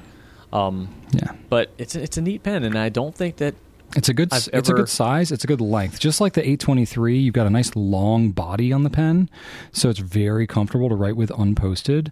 I feel like flat tops. This one is like that too. I mean, it's a flat top, gold nib, Pilot pen, Con 70. Like, I don't know. This is a sleeper. This pen is sleeping. It is. And when we talked about the Heritage 92, Brian, we said, you know what? I bet you the Heritage 92 is somebody's absolute go-to pen. Oh, yeah. And we had that one person write in and say, not only is it my go-to pen, but it's my number one recommendation whenever I recommend a pen. There you go. So if the Justus 95 is your pen, please let us know. I want to hear about it and why this is your go-to pen. Because do this pen I think justice. I get it. Yeah, I think I get it. I just want to hear from somebody who, like, this is their thing. Fair enough. All right, there you go. If you are that person or those people where the Justus 95 is your end-all, be-all, please let us know. We'd love to hear it in the comments because I think you're out there. All right, now let's move on to the nonsensical portion, the what's happening. Well, Brian, as far as what's happening, things definitely happened because you and I had a whole week of happenings. We did. We had very different happenings as well. We had weeks off. Well, yeah, so Brian had to go to an actual thing, and I was like, well, you know what? I don't really... It's not every day that I can take a whole week off and have it not affect a pencast, so maybe I should just take a week too. Why not? I've got the time.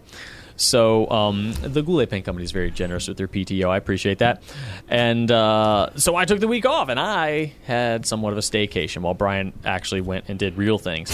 So actually, Brian, a lot of what I did in my week was journaled. I actually wrote down, I was like, here's my week.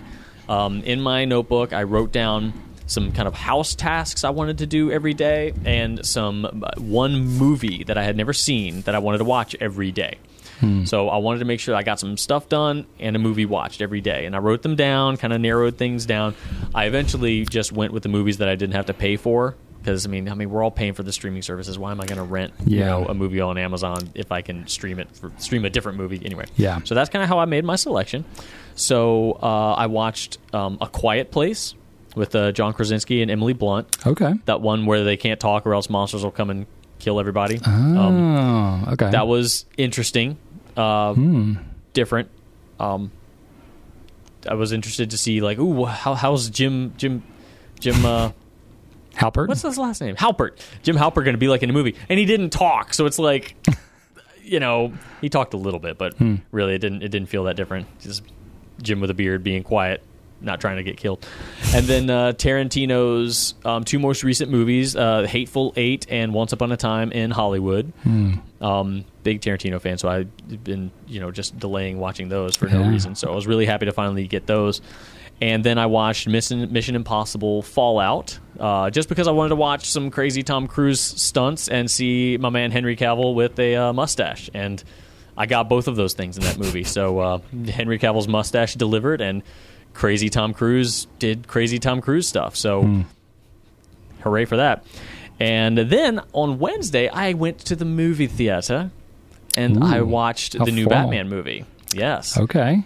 I went to Cinebistro, and I sat down in the front row, had myself a coffee and a bread pudding, and I was just like, here we go. I'm going to enjoy that. Oh, it was delightful. That's like my thing. That's your bliss right there.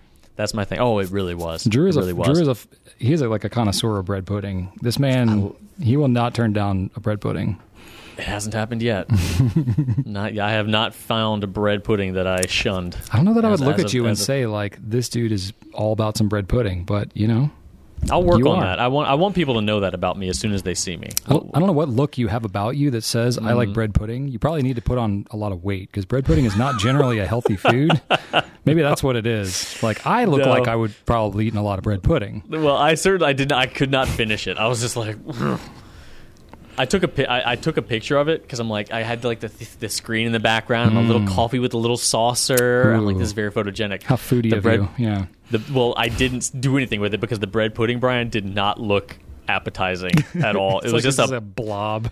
It was a blob of brown, and it started wide at the base and kind of got thinner as it went up, so it looked like not good. So I was like, oh, okay, well, yeah, that's not as pretty as I thought it was going to be, so, yeah, I'm not going to do that. Yeah, there's a reason why you don't see a lot of bread pudding on Instagram, probably. Yeah. Not it was not a very grammable photo. But the movies were great. I'm really glad I finally got to see all of them, so that was nice. I don't often get the opportunity to kind of watch Drew movies by myself, so that was nice. Nice to have the time to do that. Okay. And then I got some house stuff done. Did some mulch around the garden area, bed stuff, some random repairs, stuff I needed to, like a little window thing that was flopping off, and some things that needed to be hung up that I've just been not hanging up. And yes. So I got all that done, got that all wiped out. Sprayed for weeds around the house, and the thing that killed me though was my sagging gate. I have a gate door that is sagging, and I have to like lift it up onto the hinge every time. And I bought one of those little tension things that they're supposed to fix sagging gates. That didn't do jack. I thought for sure that would help. It's not. It's the piece of wood that the hardware is attached to that is being pulled. So I think I need to take off that whole piece of wood and reattach it. But I can't just... it doesn't need to move so much that I would need to make like new holes. Yeah, you right, don't, right. Yeah, they'd be too close to the old holes. So I need to make completely new holes, and then the woods is going to have 2 empty holes, and it's going to look like crap. So I don't know. That upset me. Okay. I almost did the paver thing with my trash. But I almost, but I was like, no. That's kind of a project. That's a bit of a commitment. It is. It got to, because then I was like, I also want to replace the slates that are like sinking down into the earth with other pavers and make like a little. I'm like, and then it became something. I was like, nope, shut it down. Oh yeah, then you're like creating a Narnia in your backyard, and you're like, no, it's easier just to do nothing. I'll do. Yeah, that's exactly what happened. Yep. But so the gate still, I failed at the gate, so that is an ongoing thing. Okay, but, I got a little tip for you on the gate thing. We can talk more later, but if you any situation like that where you have something that's like wood, and especially if it's outside like that, like the holes, they kind of get like made bigger, right? Because you got all that weight, so the holes are bigger. So you can actually just put some like little wooden shims. Like you can use, I don't know if you have small. I've done that with my doors. I use toothpicks in my doors at home. Yeah, toothpicks or like a paint stir stick. Those can work well too. If you need some slightly bigger, you can put that, like on the top. If it's sagging like down, you put it on the top, like on the side where you need to kind of fill the gap. Then that might be enough for the screws to be able to kind of bite into something, but also kind of pull the gate up a little bit. But yeah, it definitely works wonders on doors in the house. Like I had a pantry door was doing that, and toothpicks. It was a miracle. I felt like why. If I had known about that like 6 years ago, man. Yeah, sometimes the hinges themselves can get bent a little bit too, and you got to kind of bend those back a little bit. There's all kinds of little tricks that you can do. YouTube is a great place for like those types of little hacks. For the thing about the fence door was that everything on YouTube talked about those tension bars, and that's not my problem, because that's like the most common fence thing. It's right. And I get it. That's the most common thing. So it was hard for me to find like non-tension bar YouTube hacks, but anyway, I don't want to talk about house stuff anymore. It's upsetting. Fair enough. Anyway. Fair enough. But fun thing, though, also a little terrifying, is this weekend, the puppy is happening. We are getting a corgi puppy. And his name is going to be puppy. Felix the puppy. Okay. And when this publishes, I will be leaving today to drive to Southwest Virginia to get the puppy. All right. So a southern puppy. Yeah, that's right. Well, we'll see how that goes. I'm sure it's going to go great. Come on. Well, we have not had a puppy in the house for over 10 years. So this will be our third corgi. We had one pass away a little over a year ago, so we have but one. So, the whole puppy thing, we're going to revisit that. I'm just trying to remember, like, all right, what did we do that worked, and what did we do that didn't work 10 years ago? Yeah. And I'm like, oh, God. That's kind of a while ago, yeah. Yeah, it was a while. So that'll be interesting. It's going to be fun. That's going to be fun. We'll talk about how that goes next time we have a Pencast, and I'll show you some puppy pictures. Yeah, you will. That's exciting, Drew. Good for you. Yeah, I wanted to name it Mega Man or Godzilla or Dracula, but Shannon did not like those, and because she paid for the dog entirely herself, I was like, you know what, you can pick the name. I guess. So she picked Felix. I was like, Mega Man the puppy sounds so much better. I mean, you can choose to call the puppy whatever you want. I've tried that, and she is not having that. Does she like swat your nose with a newspaper when you do that? I think that might be the next step, because we were at Petco the other day, and she was getting the little dog collar printed out. You insert a little card in the thing, you boop, boop, boop, put the name in. I'm like, M-E-G, man, and she's just like, I feared for my life for a second. I thought that it's like be on the point of being funny, and it's just like making her mad. Yeah, that's not good. There's a fine line. Like, it's fun making her mad, but then when there's that physical harm I'm trying to avoid. Fair enough. Man, I feel like there's a lot of pressure. If I had to name a dog, like I haven't had my own. The only dog I had growing up that was actually like our pet and not just some stray that we were feeding for a few days before we whatever. We had one dog, but it was like a 7-year-old dog when we got her, and she already had a name. So I've actually never named a dog in my life. I named the last two, so it's fair.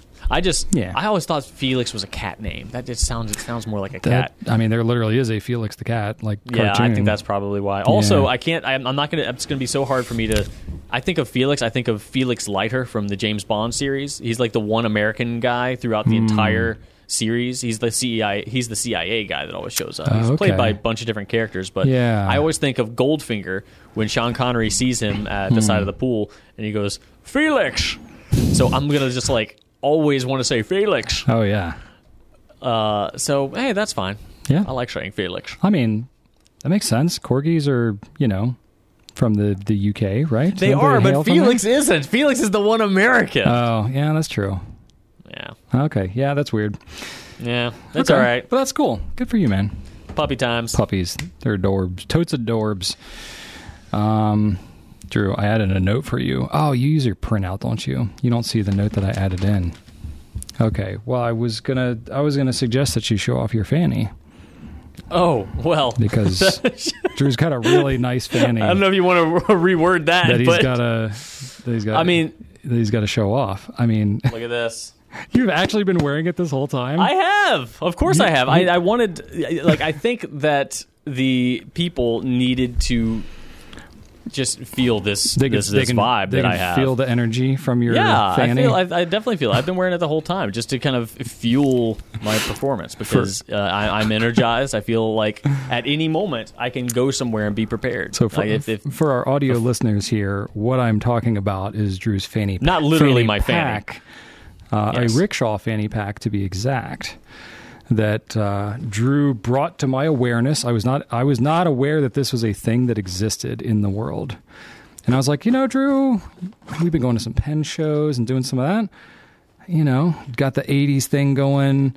I feel like a fanny pack could really enhance the experience here. It's beautiful. It's tweed. And I opted for the pink interior. And look, Brian, it fits a whole rickshaw koozie case. I mean, that's a strong combo right there, I got to say. Yes, indeed. But so Drew was like, I want this thing. And I was like, that is pretty tight. I was like, you know what? I'll match you on your fanny pack here. Yeah. So I picked one up for myself. Now I have I'm no stranger to the fanny pack. In my house, Drew, right now, I have a fanny pack. Granted, it's just a plain, boring black one, but I have a fanny pack that it houses an original Game Boy with all the games. That is what I store my Game Boy in, is a fanny pack. I don't wear it around and carry it with me, but that is genuinely how it's being used. So I was like, okay, I'll get a fanny pack, but I was like, I'm gonna lean into the fanny packness. So I went with bright neon green for my own personal one. Nice. And then I want a nice color pop, so I went with bright orange on the interior. And I was like, yeah, this feels like childhood right here. That's beautiful. Super bright colors. If I could get some metallic silver triangles on here too, that would really top it off, but that wasn't an option with Rickshaw. So you can customize it. Drew and I picked our own. And yeah. This is definitely going to be with me at my next pen show for sure. Yeah, I think this is going to be a pen show thing for me too. I guess these are in fashion now. But they're in fashion if you wear them. You wear them across your chest, but I'm like, that's nonsense. Yeah. These are called fanny packs. No, you wear them on your fanny. You wear them like a belt. It's like an extra cargo pocket around your waist. And I'm on board for this. And I'm all on board with the fanny pack. I think it's practical, it's effective, frees up your arms and your back. You don't have any encumbrances upon your shoulders. You want to know the perfect use for a fanny pack like this, Drew? Soup. If you want to go to an amusement park and you want to carry stuff around, but you don't want to have to physically be carrying it, you don't want it to have a big bulky backpack because you don't have that much stuff to carry. You don't want a lot of stuff in your pockets because you're going to throw it around, it could fall out, whatever. You can take it off and stick it on the coaster, beside it, and then pick it up when you get off. Fanny pack is perfect amusement park item. Absolutely. You get your poncho in there. Yep. I always have to. My son's allergic to peanuts, so I always have to have an EpiPen with me.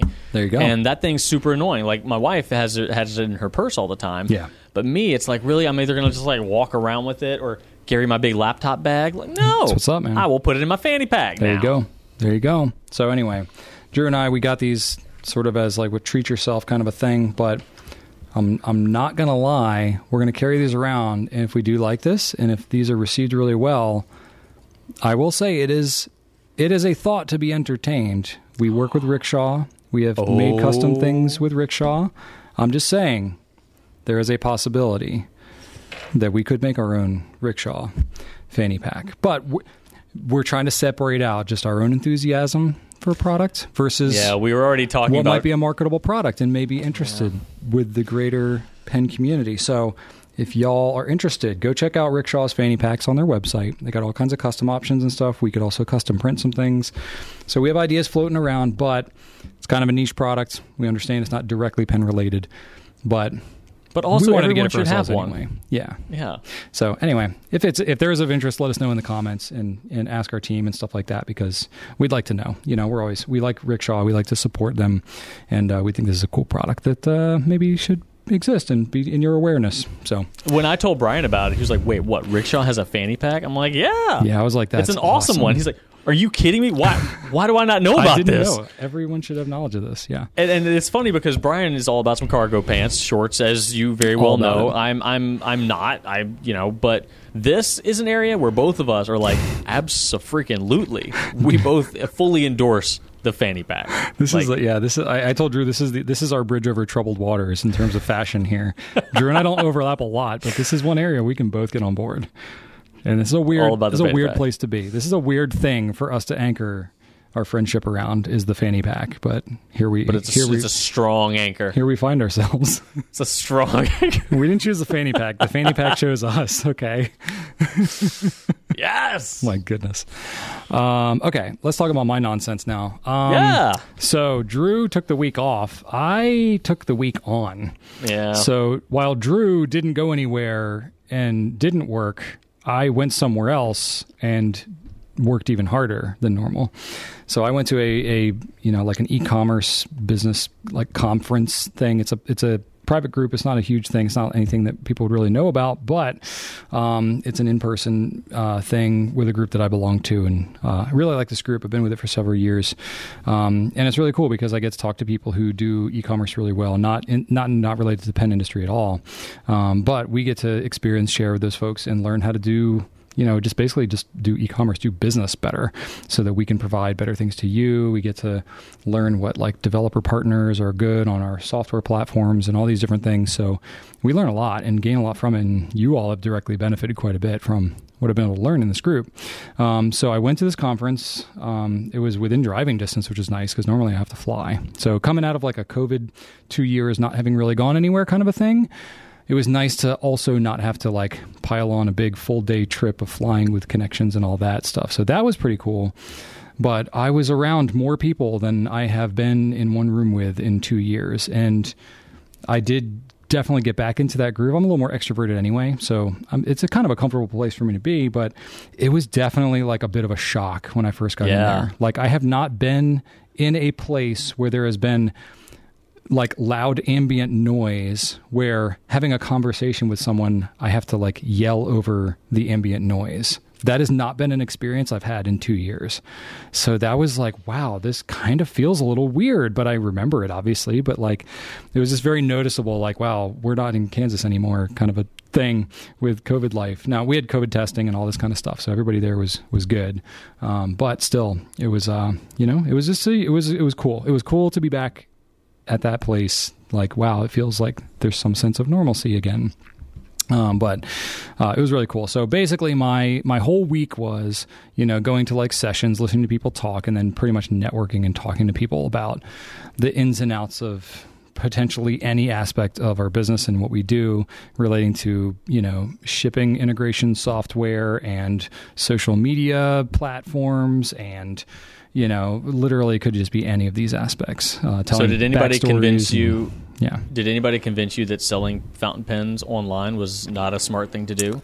No, I mean, pretty much this is a whole group of, we're still going to sell fountain pens online. Yeah, in fact, it's kind of the opposite of what you're suggesting here. I actually met several people that are like, oh my gosh, that's your company? I love you guys. Or I hired somebody and mentioned that, I was going to be coming here and you're one of the people here, and they flipped out. They asked if I could get a picture or whatever. Like people that are into fountain pens, we've been doing this thing so long, like they know who we are and how we do things. And that's amazing. So it was really cool. They're like, they know me from the group, but they're not into pens, but their 13-year-old is into pens. So they like bought them one of our pens, and the 13-year-old is like, brings their pen to school. They're like popular with all their friends with their pen, and they watch our videos and all this kind of stuff. So I have like all these like tangential little like experiences with other. That's so cool. It must be so weird, people. like meeting people who know you that aren't in the fountain pen world. Like it's a different dynamic, because they do like the business thing like we do. So that's a cool experience for me, because obviously like we have our team here and it's great, but I'm not often talking to many other like e-commerce business owner founders. Like that's a different, it's just a different wavelength you kind of dial into. So you're talking to other people who've got kind of similar, upstart stories of having to quit their jobs and go all in on their business and that whole kind of thing. So I connect with people on that, but then when there's like also a connection around the thing that we're actually doing with our business, is really, really cool. And so it's just, it's a whole different thing. Like when you go to a pen show, you think obviously you can talk about pens and stuff like that. But when I go to a e-commerce conference, I don't necessarily think I'm going to be talking like in depth about actually pens and the things we do. Yeah. So it's always cool when it's like a whole extra layer of, connection that I get to make with people, but, it's really cool. So definitely just made me appreciate just what we were doing here and the pen community as a whole. It's so cool, because not everybody has a community of people that are into the products that they're selling. So sometimes it's they just have to do things differently, and they're just running ads all the time. They don't have, I engage community of people that are leaving comments and talking and meeting up in person, like these types of things. That's pretty special. And just so I always come away from an experience like that just super appreciating our community and just what we do and our team and everything. It's really cool. So good perspective building. But basically my time while I'm at this conference, because I'm away from my family, I'm away from the team, and I'm there representing our company. I'm like, I got to make connections with people. I mean, I've had things like this where I've pulled things away before that have made like huge differences into like different aspects of things, whether it's a shipping related thing or some social media thing I wasn't aware of. There's always little nuggets, and it's always going to be at like a 1:00 in the morning conversation with somebody that I just happen to walk up to their group and I hear about a thing that I'd never heard of before. And I go back and look into it, and it's a game changer for us. So the whole time I'm at a conference like this, I'm like, okay, I got to be like on and try to make just absolutely the most of every minute while I'm there. And so it's pretty much like 8 in the morning until 2 or 3 in the morning the following day. I am just talking and networking and absorbing and thinking through every aspect of our business. And I came away on Thursday when I got back, and I crashed. Like I was a waste of a human on Thursday, because I had not done this in a while, and there were so many people there, and I talked to so many different people that I just kind of collapsed. And it took me like basically kind of through the weekend to really come back to being a normal functioning human again. So it was really, really great, but I'm still kind of unpacking it all. But it was really cool. And then, while I was there, I took a ton of notes. I was conscious about which pens that I brought, because I knew that that's a thing. So I have like kind of 2 pens that I like that I ended up really using the most. I used a Lamy 2000, surprise, surprise, but it's because it was just so dang reliable. Like I just needed that pen, and it started right up, and I could just sit there and didn't have to worry about capping and uncapping it as much. It's super quiet, and very durable. I could just throw it in my pocket and just go about my business. Didn't have to worry about like an extra pen case and all this other stuff to go with. So that was a good old standby. And then I had a TWSBI 580 ALR, the blue one, the navy blue, which is it looks really good. I get to show off the ink. That pen's really good. Like the Lamy 2000 is a great pen, but to show that to people who don't know anything about fountain pens as a first time pen, it's not necessarily like, it kind of looks like a roller. It looks too much like a roller ball at first glance. So you show like a TWSBI 580 or something, then it's like, oh, this is a different type of pen. You can see the piston inside, the ink sloshing around, the nib, the feed. It's all very clear. So I like that one as a good demonstration. But the Lamy 2000 was like my standby, one that I was writing with a lot. So that was cool. So that worked out really well. And I wrote in a Leuchtturm, and got a lot to unpack on that whole trip, but it stood by me. And then, as I came back, physically I was fine after a day or two, but mentally I was kind of in a mush. So I did kind of like you. It was like, it's springtime's coming up and it's like yard time. So did some yard work. We've had a lot of rain around here recently. And lots of parts of my yard get flooded, especially like right around where my house is. So I've been wanting to run a pipe under the ground and kind of extend the gutter spout, so it's away from the house, because I don't want it to get in, under the foundation and cause mold in the crawl space and all that. So I've wanted to extend that. So that was my big project, is basically I dug big trenches and ran pipes and extended my gutters on six gutters on my house. So it was not a super, exciting project necessarily, but it was pretty brainless, and I got to just come back to reality after going to this conference thing, and the weather was beautiful, and we'd had a bunch of rain, so the ground was nice and soft, and I was like, this is the time to do it. So I just went in and did that, and it worked out really well. What I found, little trick, if you're trying to dig any kind of a trench in your yard, okay, you don't want to just dig the trench, because then all the grass gets mixed in with all the dirt underneath it. What you got to do is a little hack that I found. You take a square shovel and you cut squares about the width of the shovel, right along where your trench is, and then you scrape the top 2 or 3 inches. So you're basically scraping shovel-sized squares of turf, and you set those aside, and then you dig your trench. And then when you fill it back in, you leave a couple of inches, and then you just put those squares right back. Nice. And then it's like it never happened. Yeah. So I didn't do that for the first one, and then I was left with this dirty, mushy looking long thing. It's you can obviously tell I dug a huge trench right there. Yeah. And it was all nasty. But then I thought about that little trick. And what was so funny is my son, he's 12. So of course, everything he sees in his life is Lego and Minecraft. So he saw me doing this and he was like, it's like Minecraft, because it's literally squares of turf. And it's yeah, actually, it kind of is. So I was actually able to convince him to come out and help me on the project. Oh, nice. Because I was that's a sodding good idea, Brian. Yeah, he does not like working outside, does not like getting dirty, that kind of stuff. He's very much an inside kid. But, just the fact that it looked like Minecraft got him outside, and he helped me for 3 straight hours. And I was super proud of him. So got to spend some good time with my boy, teaching him how to do, hard manual labor. So it was a very fulfilling kind of experience. So that was kind of neat. I actually had a little mini moment. I bought from Lowe's a little birdhouse kit for kids. Okay. So Archer got his hammer out and he made the little birdhouse. He painted it, and we hung it up on a tree this weekend, which was also a very similar fun experience that I don't get to do often with him. That's awesome. Yeah. And then last thing is, I alluded in the beginning of this that we are working on a new set for our Pencast that we're going to hope to unveil next week. So I've got some stuff I've been working on around that. And I have a little bit of a teaser here that I can show, if you're okay with that, Drew, unless you want to I have no idea what you're going to show, but yeah, bring it on. So y'all know that I'm into puzzles and Rubik's Cubes and stuff. No, I don't think we've mentioned that. So, I have these little mini cube, which is pretty cool, right? Well, I actually bought 100 of these so that I could do a pixel art Rubik's Cube mosaic as a piece for our little set. So I wanted to show that because I got that done, and I can basically make whatever design I want. But I made one that's the Goulet splatter. Nice. Because it's nice and clean, white and blue.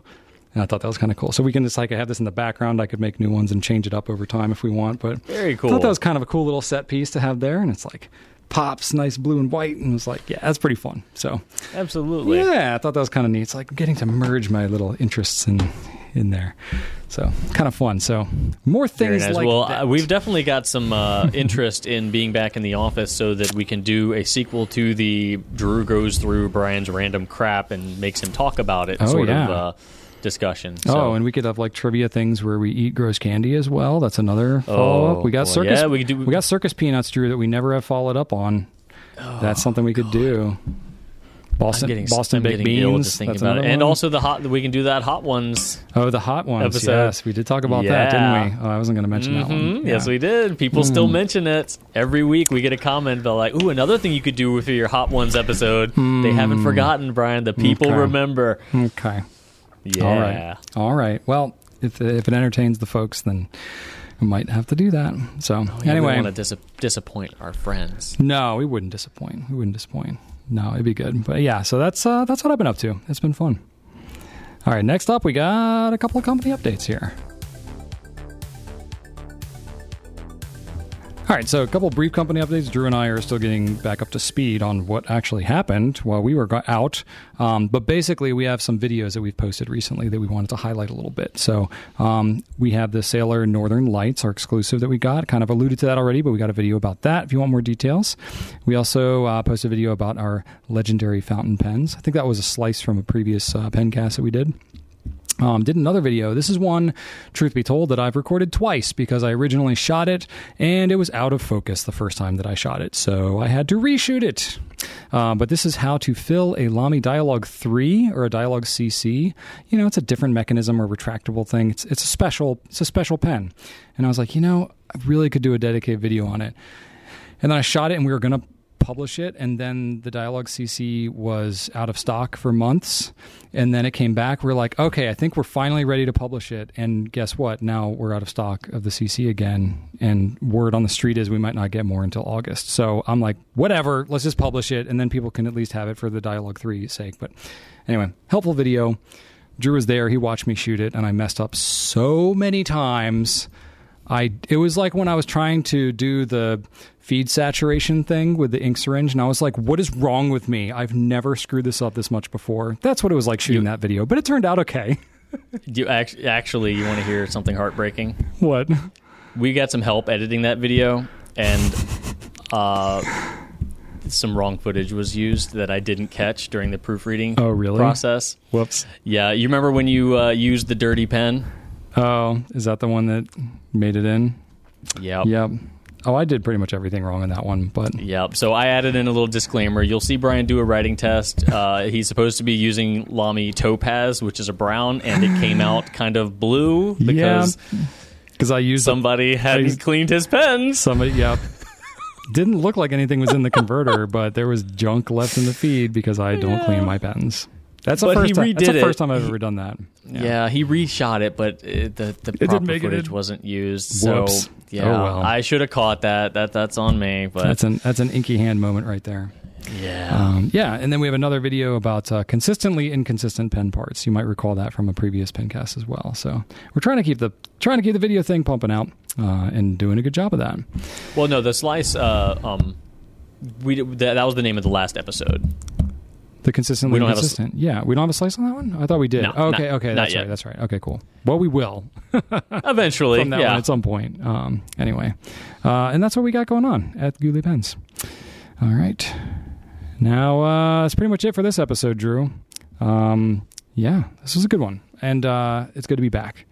I can't wait to be sitting next to you, letting you feel all my natural body heat. Yep. Oh, no. I'm sitting on a little callback here. I'm sitting on my little pillow. Oh, the butt pillow. Without my butt pillow. This is as low as this microphone goes. So this is where I would be. I look like a child shooting this video. So I have to sit on a booster pillow because my legs are disproportionately long and my torso is disproportionately short. And Drew thinks it's hilarious.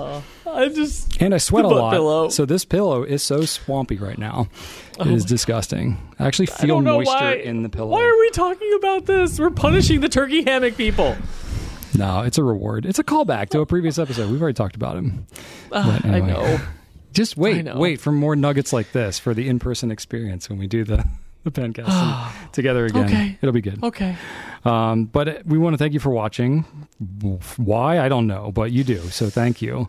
Please leave us feedback about how we're doing. Ask us questions because that's how we keep doing this thing. Check out gouletpens.com. Got lots of good pen information there. If you're an audio listener, you want to email us. It's pencast@gouletpens.com. And my random fun fact, since it's springtime, and Drew, you've seen so many bees buzzing around the trees outside your office. There's so many bees out there right now. Little fun fact, honeybees are more likely to swarm during the spring. They swarm as a way to start new colonies from successful ones, because that's how they spread around. Surprisingly, swarming honeybees are very docile and the most friendly that they will be all year. So even though they may look menacing, they got other things going on. They got better things to worry about than you, so just let them do their thing, man. Yeah, bees are delightful. It's all good, yeah. Now, yellow jackets, on the other hand. Yellow jackets are the worst. Brian has some feelings about yellow jackets. Yellow jackets are the worst. They don't really do any good for the world. They spread a nominal amount of pollen, but bees do so much sadness. more. Yeah, they kill bees. They steal food from other animals. They sting things with reckless abandon. They're just awful. They're just awful. They're like mosquitoes. They don't really do any good. They're parasites. All right. I hate them. Yeah. We need to go. Okay, we can end this. Whew, you got me all fired out there right at the end. I know. I'm sorry. I shouldn't have mentioned. No, I mean literally. That's like as it's getting warmer again. I'm like, oh, daggone it! Freaking yellow jackets Brian's are going to be around nemesis. again. Like Urushi and yellow jackets, Brian. Really, just it's a keep thing. them away. It's a thing. If Namiki came out with a Urushi pen that was yellow jacket themed, I don't even think I would carry it. I think I would just be like, I don't even want to promote this as a thing. No, I'm just kidding. I'm sure it'd be beautiful. All right, you got a fun fact? That was my fun fact about the honeybees. Oh, that was okay. Great. Yeah, honeybees great. Wonderful. Cool. Leave them alone. All right. Thanks for watching, everybody, and right on.